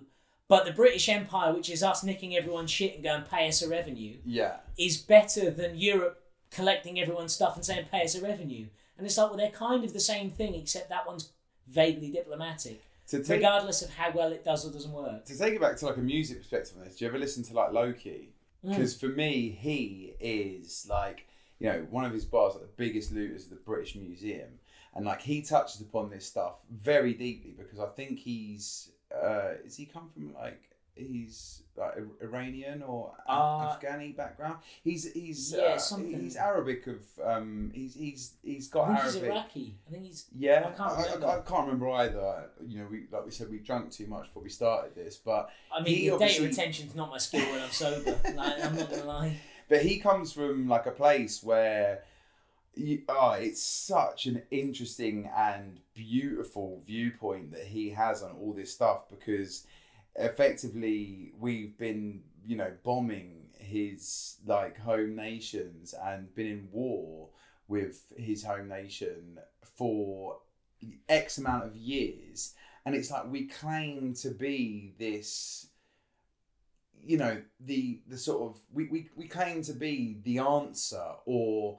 Like I said, I love multicultural society, and you called me out in a way because I didn't mean it in that context, and I meant it in the context you mean. I love the fact that we have all these differences and that there is diversity. I love that, but it has come from a place that effectively is so fucking dark, and it's still going on today, and it's just like it's just washed aside like it's nothing, and we're like, we're really good, and we're the way that modern society should be operating. But actually the reality of it is that we're kind of underhandedly doing the shit we did before. We just got better at putting a cloak over it. Well, I think this whole like the kind of whole Brexit thing is sort of like, it's like I kind of think, and again, I'm not a political analyst. I don't know. I have no idea whatsoever. But it's all based on opinion and emotion. Yeah, from my naive viewpoint as a person that just watches it like a car crash, going, I don't know anything.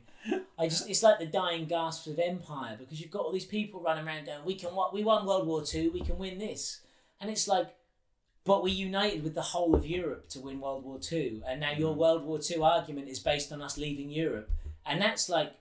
That kind of makes us Germany. If you want to get really basic, that makes us the party on their own. That's the like.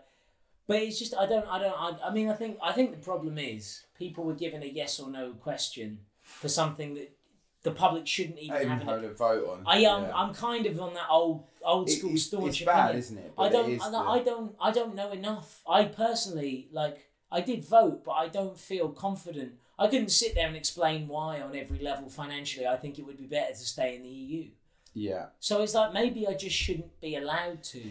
Like, I mean, even though you're intelligent and you have a good scope, probably better. But European economics is not my fucking bag. Like I talk about dubstep and drum and bass when my fucking mate's drunk in my friend's fucking laundry room.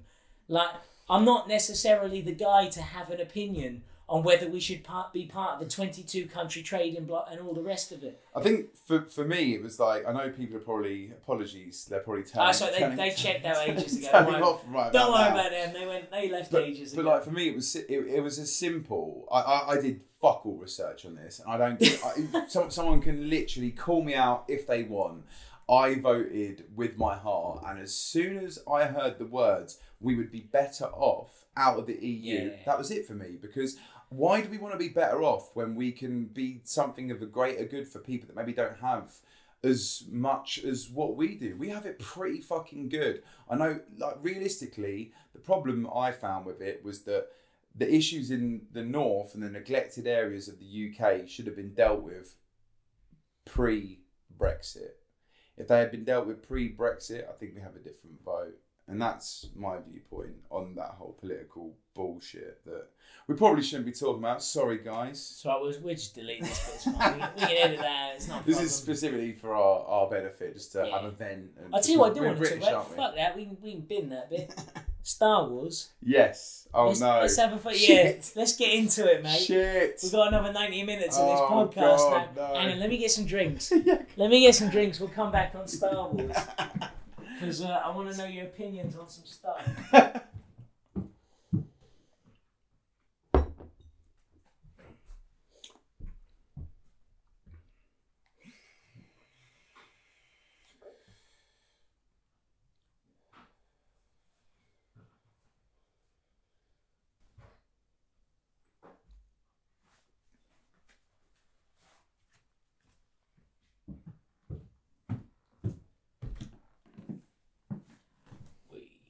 So the old Rogue Jedi thing.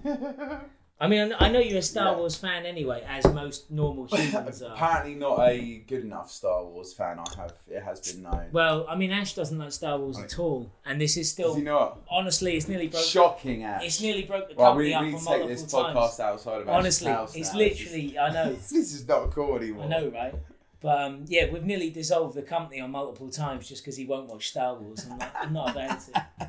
So where did the Rogue Jedi? So is Rogue Jedi a club night or just a thing, or what is it? Do you know what's funny is I never saw this this sort Podcast of being so arduous.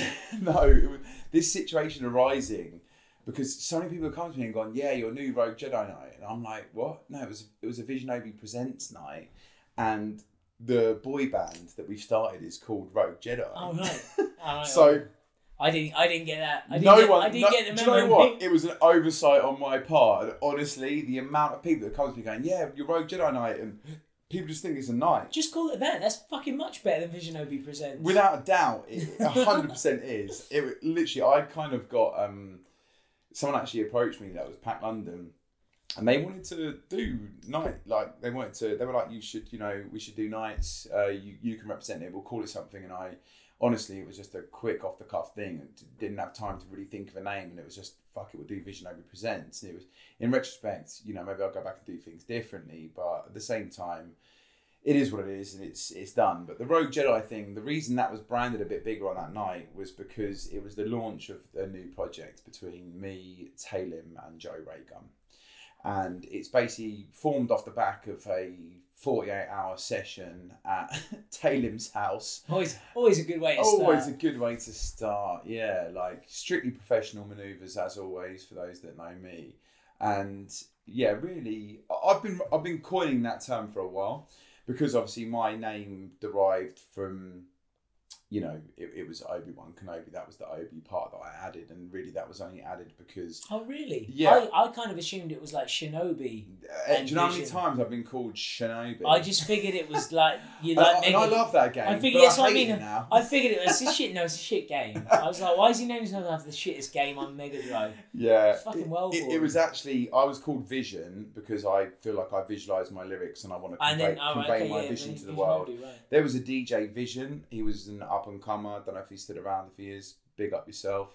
But it kind of came from that, and I was like, I want an individual name, man. I didn't get into this I wanted to create myself like a alter ego, an alias that I, could just do whatever the fuck I wanted to do and just actually be myself. And that was where it came from. And I was just obsessed with the Jedi concept. And yeah, that's where the Obi came from. I took it from Obi-Wan Kenobi, so it was just Visionobi, merged it together, and that was kind of the romance of it, really. It was using the Force, the mic, the lyrics in order to convey my vision, and that's the kind of romanticised version of my name. Was it the good Obi-Wan Kenobi, aka Alec Guinness, or Ewan McGregor in the prequels? It was which Obi-Wan Kenobi? Because that's important here. It was definitely, mate. The new films hadn't even come out. Oh, good. Luckily, that's correct. Yeah, definitely the correct. You've saved yourself from the guillotine. Guinness was the guy, and yeah. Although I think Ewan is actually one of the things that. Do you know what? shines No, out he's the only good thing. I will back it. He's the In only the good thing in the new ones. newer I films. say new ones. There's like been 10 since.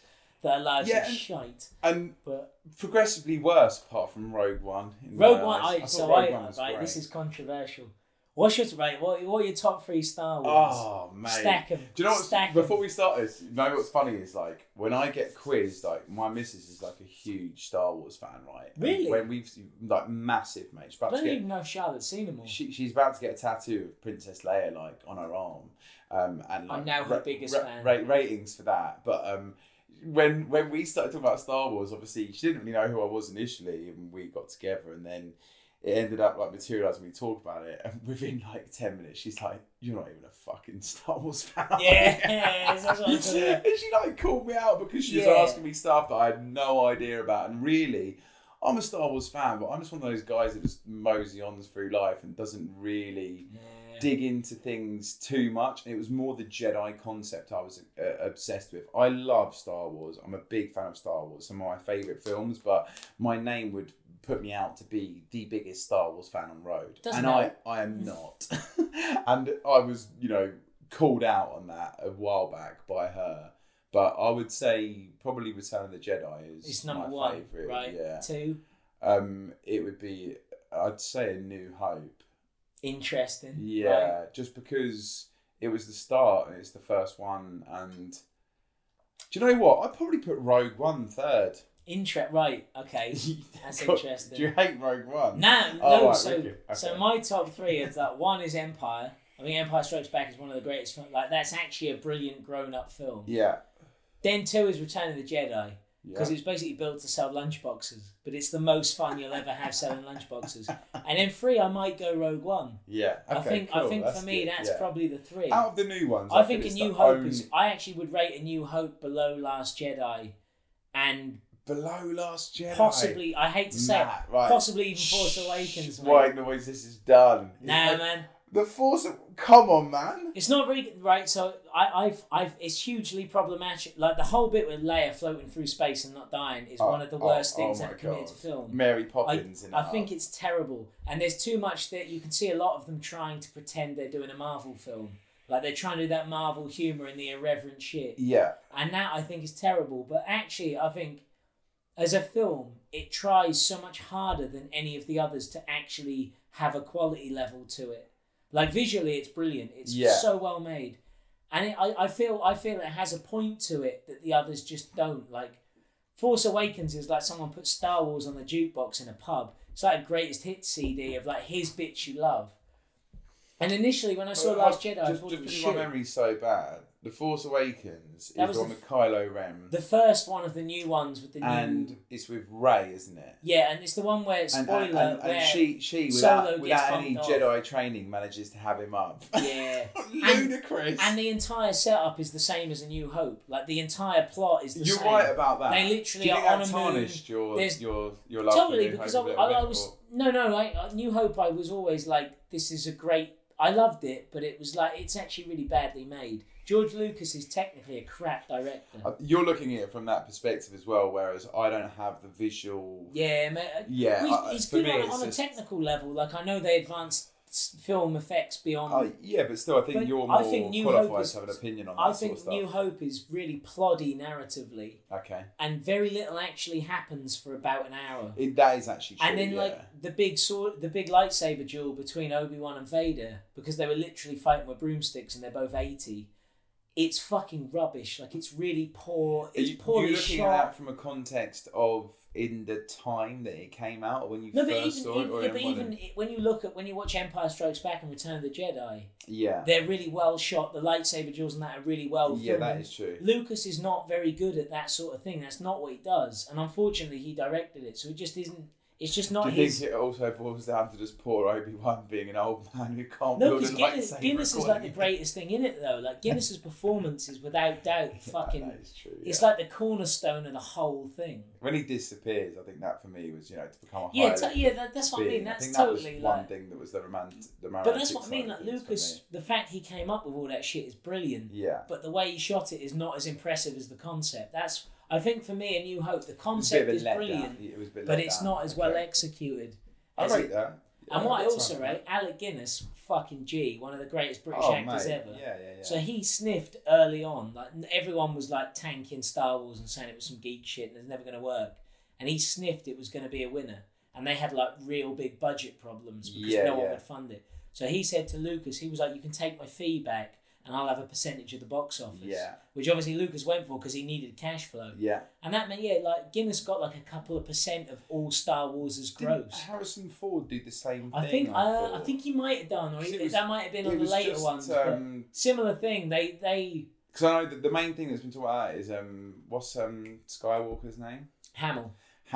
Luke. Mark Hamill, great man. Mark Hamill, yeah. He was the one that didn't do that. Well, and he actually ended up having 0p, and didn't he have depression over it? He always had P, but if that's not factual, we'll just cut a bit I'm pretty sure he always had some money. Yeah. But he was, because obviously he was the main character, and it was like his story. But of course, Ford was the one that went on to become the fucking megastar. Yeah. And Hamill, I think that's because he could act though. No, I think Hamill's. The thing is though, Hamill's. Come on. Yeah, but he's I know. Not. So he's not the best out of the cast. Yeah, but I would argue. I think I call it the Superman syndrome. Hamill's got the most boring character in the world to play, and Ford has got the slickest, coolest guy on earth to play. He's the scoundrel, isn't he? And exactly, and he's got all the good lines. And literally, Hamill's just like, I'm going to save the world. I'm a nice person, which is great in the real world, but on film it's fucking dull. And Superman's the same. Like you watch, Henry Cavill is not a bad actor. But those Superman films are like the worst shit I've ever seen. Yeah. And he's fucking terrible in them because he's just being earnest and like, I'm here to save the day. I'm a nice guy. And it's like, no one gives a fuck, mate. Like, there's a reason we all like gangster rappers, and it's not because they're earnest and shave every morning. Like, so what's funny about that is the irony is that you're sitting here next to someone who is like, I'm the nice guy rapper. Yeah, the irony's not missed on me. I know it's not. I was just trying to get in there before you. yeah. But no, you are the Henry Cavill of drum and bass. Oh no. Shit, right, career done on this podcast. Anyway, I've got to go. I'll see you in a bit. Literally signing out on that one. Last tune. I thought Last Jedi was an admirable. It wasn't a failure, but there's bits that are really bad. Is that the most recent one? Solo's more recent. If you want to get technical. God. Yeah, exactly. Mate. Don't even. Oh my god! Me and Mrs. tried to watch that like 3 times, and like I think she fell asleep like twice. It was late night, to be fair to her. She's like a mad Star Wars geek, but like. It was just, it's honestly so bad. I saw it at the cinema and then I forgot I'd seen it and rewatched it. Side note, Jay Kenzo, we're having a fucking 4-hour discussion about this, bruv. Because I'm not having it, mate. Kenzo, he reckons it's all right, and we need to have a full on sit down with the recorder and just turn that into a podcast because I'm not. I'm coming out swinging. I thought him as what's the actor's name? I don't actually know. But he was brilliant. Unfortunately, he's quite good. He's got swagger. I also quite liked Woody Harrelson's part in it as well. He was just playing Woody Harrelson. He was, but I think that worked. It was just the whole thing was just on the whole. No, I thought the main Alden Ehrenreich, who plays Solo, was like a really good example, like a really good version of what you would imagine Ford would be younger. I would definitely agree with that. I thought he nailed that. Unfortunately, the script had none of the spirit of Han Solo in it. They spent too long trying to explain all this fucking backstory shit that no one cares about. I quite like him and Chewbacca. That was when they met. That was a decent little moment. Right. But the film was really boring. Like it's really just beige. Mate, it is a pretty very shit little film. happens and very little. Even the action scenes aren't very good. It's just as Emily Clark plays his. Think so, yeah. Hers is a bit like. But even Bettany. Her part's a bit shit. You've got Paul Bettany as like Panto villain, and it's still boring. Like, he's the best Panto villain. But that's what I mean. Pretty it's shit so in beige that. in it, yeah. Apparently he was brought in last minute though because. Really. So yeah, the direct originally this is what really annoys me about it. Originally it was going to be the directors were the directors of the Lego Movie. Wicked film. Yeah, that's what I mean. It's they're a duo whose name I've forgotten because we've been drinking since about lunchtime. Fuck. Anyway, don't worry about that. I'll dub it in later. But the point is, they were directing it and they walked off because they weren't allowed to do what they wanted. They were Really? they just were like, fuck it. So they wrote it. Never, I can't remember the names, but they just wrote it and like they were directing it and they binned it off. And it was quite late into production. Like they'd already been shooting for a couple of months when they left, which is unusual. Like to leave at that point, it's like Yeah. So they got in fucking Ron Howard, who directed Apollo 13 and The Da Vinci Code. So he's like not a bad director, but he's very much safe pair of Hollywood hands. No one's going to argue. Yeah. He's an Uncle Tom. He's very much an Uncle Tom director. But like, so they got him in, and it just like the film itself is so beige. That's what I'm saying.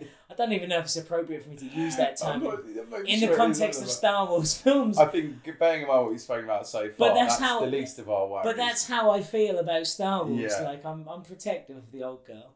Yeah. But yeah, and it's just fucking beige. It's just so forgettable. It's not even bad. It's just boring. What did you think of the episode 1, 2, Oh and 3? god, they're horribly bad films. But you think But they're... again, Lucas directed them. You leave him in charge, it all goes But you badly. think they're like that much worse than... Because for me... I think they're actually- substantially worse What, than any of the new shit. No. Yeah, at least, Come on. yeah, but at least the new shit. A bit like when you see your favourite DJ and he's making mad experimental music.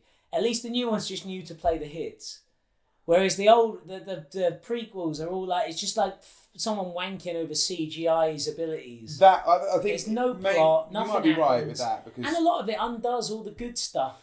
you might be right with that because it came at a bad time where.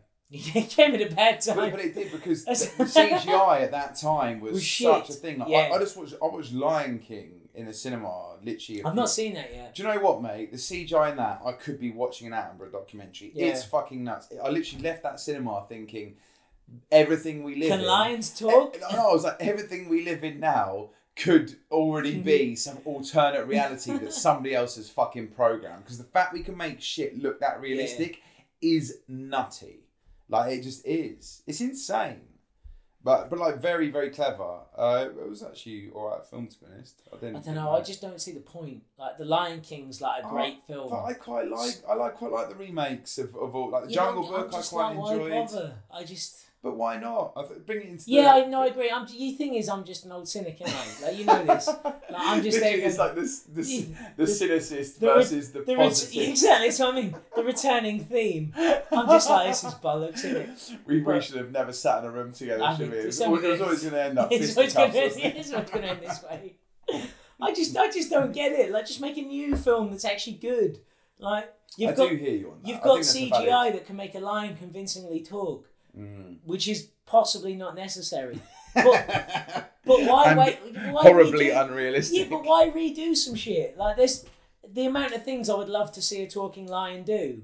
I don't need to rewatch Lion King. 'Cause it was quite good anyway. Do you know what it boiled down to for me? Actually, it was touch and go because it got to a point where I literally was like, Rafiki has played fuck all part in this, and Rafiki is the fucking Don.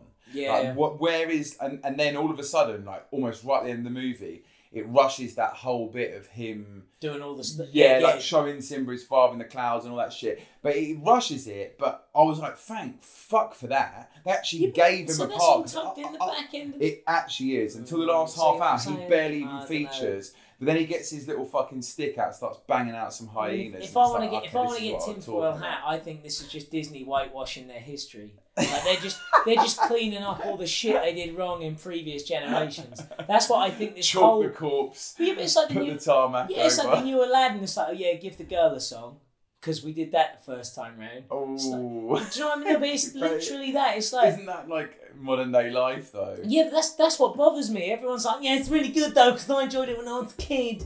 But it's like just them going, yeah, you know those crows that were like black exploitation? Yeah, just don't. Yeah, just leave them out. It's like that. And I think it's a bit. No, I think it's all a bit whitewashy. I think it's just Disney cleaning house because now they've bought everything. They now own 50% of cinema or some shit. Okay. On that note, let's take it to, places we're probably going to get told off for. What do you think about female DJs in the modern music industry? I don't think anything about them. If they're decent, I don't like. If they're decent. Yeah, well, I just think, like, the thing is, I think almost the issue, in a weird way, like I was talking about earlier with the whole Instagram thing, the problem is, the currency now is not whether you DJ or not; it's your gender and what you talk about. Yeah. This is why I'm asking. I'm not saying they shouldn't be talked about, but it's like, the problem is, of course, now you've got really good female DJs that can't get booked because they're not like sitting on Instagram with their rat out. But then. But then at the same time, you've got DJs that are sorry, not sorry. Fuck it. But you've also got DJs that are getting booked just because they're really photogenic and they've got the best press shots and it looks good on a flyer. This was the angle I was coming from. But unfortunately, because we're in a very earnest moment in time, if you mention it, you're a chauvinist or you're angry the industry's shrinking on a male booking level or some shit. And the frank fuck of it is, I don't get booked either way because I don't DJ. So my opinion is not based on me not getting work. Yeah. But I know really brilliant female DJs that get paid less than crap ones. Yeah. But then I also know really brilliant male DJs that get paid less than crap ones. So, and the problem is not the gender. The problem is branding and everyone's fucking leaning on Instagram and how you appear. Yeah. So it's like you can be a crap DJ that does yoga and has an avocado tree in their fucking flat. And you're more culturally valuable than someone that's like fucking roots drum and bass DJ or roots house DJ, whatever. And the problem is not gender or any of this other shit. The problem is that everyone keeps paying attention to what people are doing online instead of just booking people. That's the reason I wanted to ask it, because I find that subject very interesting, and it's a touchy subject at times, but I'm a huge advocate of women in drum and bass, and I think I'm not. Fuck them. No, I'm joking. Obviously, I'm joking. I don't like drum and bass, no matter what your gender. Literally, even if you've got the image and everything that comes with it, I don't give a fuck. You can be both genders. Your music's still boring. But that's what it should come down to, and I think it's an interesting crossroads at the moment, because we have female DJs coming through for the sake of being female DJs, and promoters are maybe riding off the back of a female being attractive, the same way that male DJs in the past have probably been able to make ends meet better than an ugly guy. Because what's the guy who did like the Jack in House guy? He's like proper Love Island business. I'm definitely not know who the fuck that there's is. A DJ. Shit, he like when the kind of Jack in House thing first came through with like Tom Shorters and that kind of crew that were actually good. There was a guy, I can't remember his name. We should totally do this sober.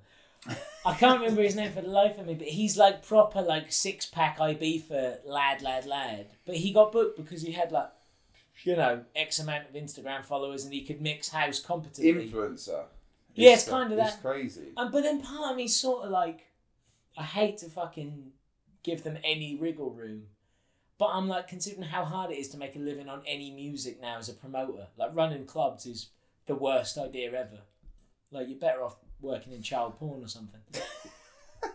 But like, as a promoter, if you've got some twat who like mixes 4 tunes competently and can sell 10,000 tickets, or you've got super cool, really original DJ that's like the roots guy that started a whole genre and you can sell 50 tickets. I'm not saying you shouldn't book the guy that actually started it. Yeah. But I can see from a purely promoter perspective why you would just go, just get the Love Island guy in. I think it is difficult, isn't it? And that is why there's no money anymore. No. To take risks. You can't afford to do stuff that's not a thing. It's why these situations arise. But like, I don't know. I find it very, very interesting, and I'm hugely supportive of equality in drum and bass because, one, because that's my nature. 2, I'm an MC, and there is no equality with drum and bass for an MC, and that's why I will fly the female flag. And I know I brought it up maybe controversially, but I just like there's a woman called Kyrist who like is a producer, DJ on Dispatch, and mate, honestly, she is fucking sick. Like, she mixes better than fucking so many people in the game. Her production is so tight. She's like the queen. I call her the queen of the rollers. I think I coined that term. I have a terrible memory. If it wasn't me, shoot me, calm. But Well, either way, you're getting cancelled on Twitter because you just gendered her by calling her a queen. So, like, the fact you've even brought gender into it makes you a piece of shit. So, it doesn't matter that you're trying to help your mate out. You're a piece of shit now. It's a lose-lose situation that we're dangerously hopping around right now. But this is honestly, for me, it's just about talent and like Sweet Pea as well. Sick. There's so many awesome female DJs and female vocalists in drum and bass that are honestly incredible artists and that are booked in their own right out of their talent. And I think the point I meant is that I think drum and bass does that very, very well, where it's credit where credit is due rather than credit where credit is viewed. Well, I think it's not about image. It's about actually you've got talent, and we're the drum bass industry is, built on equality. It always has been about that for me, and acceptance, and the multicultural society that it epitomizes. Just it all adds to this pool of just like people doing it for the music and earning their spot, like rightfully not out of their gender. And I think that's so important, and I think that's one thing that drum and bass has actually fucking smashed, because it's not about excuse me, but she's got a big pair of tits, let's fucking outrageous. I know I can't believe I've even just said that. I know what you're saying. I think in a weird way, like I was saying earlier about people taking risks, the underground kind of had, like, underground genres, regardless of which one, because they make so little money, you've actually got the breathing room to be more egalitarian, because everyone's broke anyway and no one's fucking going, like, no one's retiring on this shit. So you're actually free to kind of book what you want, because you're probably going to make a loss no matter who you book. So it's like you might as well just book your mates so that you like and you appreciate their talent. So it's in that way, once you get into the more mainstream ends, then you've got people spending money on your product and they expect a return, and you are kind of caught in the machinations of that whole thing. So yeah, in a weird way, that's why, like I said earlier, that's why I don't get why the underground's so conservative. Because you're all fucking broke kitchen fitters anyway. So like, just do what you fucking want, because you're not making any money on this shit. Yeah. Everyone's so scared to admit that they end up becoming really conservative in what they do, because they're trying to hold on to a preconceived notion of who they are as a DJ or artist, which is not really there anyway. Yeah. And I'm like, we make no money, and as a result, no one can tell us what to do, because we have as long as we pay our bills, we have to answer to no one, which is why we are just obviously unapologetically us. And it's probably also why we're not selling records, but whatever. I think it's just, I find it worrying because, and upsetting, because I just see music was inherently something you listened to, and it wasn't about image so much in its sort of core. In my interpretation of it, it never really was. Like, people will look back and say, Hendrix set fire to his guitar. There was theatre involved in it. Like, the Pink Floyd laser show was like groundbreaking, and that was actually part of their performance. And I get, I understand the appeal and sort of, I totally get that. But I think modern day is so, music has become more about image and how something looks than it is about how something sounds, and I just it actually deeply saddens me. Yeah, but I think it's interesting, because that kind of stuff is like a good watermark. It's like, Hendrix burning his guitars, or like Led Zeppelin having a shark in a bathtub with a hooker. That's like the classic Red Snapper story. Yeah. Like, that stuff was like, it was magical because you didn't know what they did. All you knew was he burnt a guitar in a hotel. They threw a fucking shark in a bathtub. Like, they were like these mystical things for these people that were unobtainable and there. And now, like, the way, because you've got to post your breakfast every morning to sell your single, it's like everyone... Check mine, 10 p.m. tomorrow. Spinach, vegetarian, mushrooms, garlic, plenty of chili. Do you know what? I honestly thought we could go the whole podcast without you mentioning you're vegetarian. You fucked that, ain't you? I'm not even vegetarian. I eat fish. I'm a pretender. No, that's a pescatarian. I know it is. Yeah. Which is, I just call them lazy. Like, it's so true. Either eat meat or don't. Lazy and actually hungry. Waffle. Listen. Fuck what what you heard. Yeah, shout out Visionobi on that one. Thanks, mate. He's vegetarian. Did you know? Don't think he mentioned it. Also, one of the nicest humans I've ever met, which is rare in music. Special chap. Extra special shouts to him just because he's always so nice to be around, full of positive vibes. Yeah, and now for the obligatory sales pitch. So, yeah, if you enjoy the podcast, please, please, please share it, subscribe to it, like it on social media, tell your friends to tell your friends, all that boring shit. We've got to do it because, frankly, no one actually makes any money anymore. So it's all about just endless numbers and metric rubbish because everything is now done by an algorithm instead of a human with decision-making abilities. So why not make the decision to support us and share the posts, share the podcast, recommend it to people, leave us a positive review. I mean, you can leave us a negative review if you want on Apple Music or podcasts or whatever it's called now, but we will come and find you. And it won't be nice. But yeah, leave us a positive review, share it around. You can support us on Patreon. We've got some nice tiers of support on there. You'll get some nice free bits, free downloads from the Bandcamp, free merch and vinyl for the higher tiers.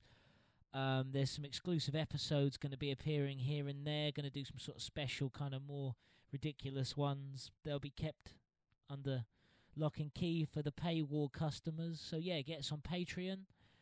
And as I said, just share the fucking thing, man. Just tell people it exists. Because, frankly, most of these music podcasts are just boring people selling you a tour, whereas we talk utter shit, and it's way more fun. So come and support us instead of some corporately sponsored dickhead. We're obviously never going to get a corporate sponsor because we can't behave. And that's why we need you.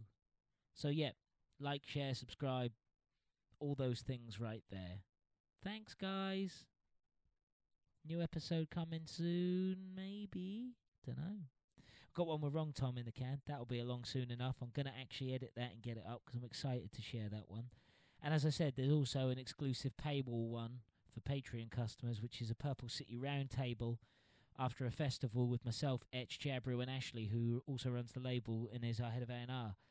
And yeah, we all got really hammered and decided a podcast was the way to go. And it invariably wasn't, but it's probably our funniest one. So yeah, keep an eye out for that on the Patreon. Cheers, guys.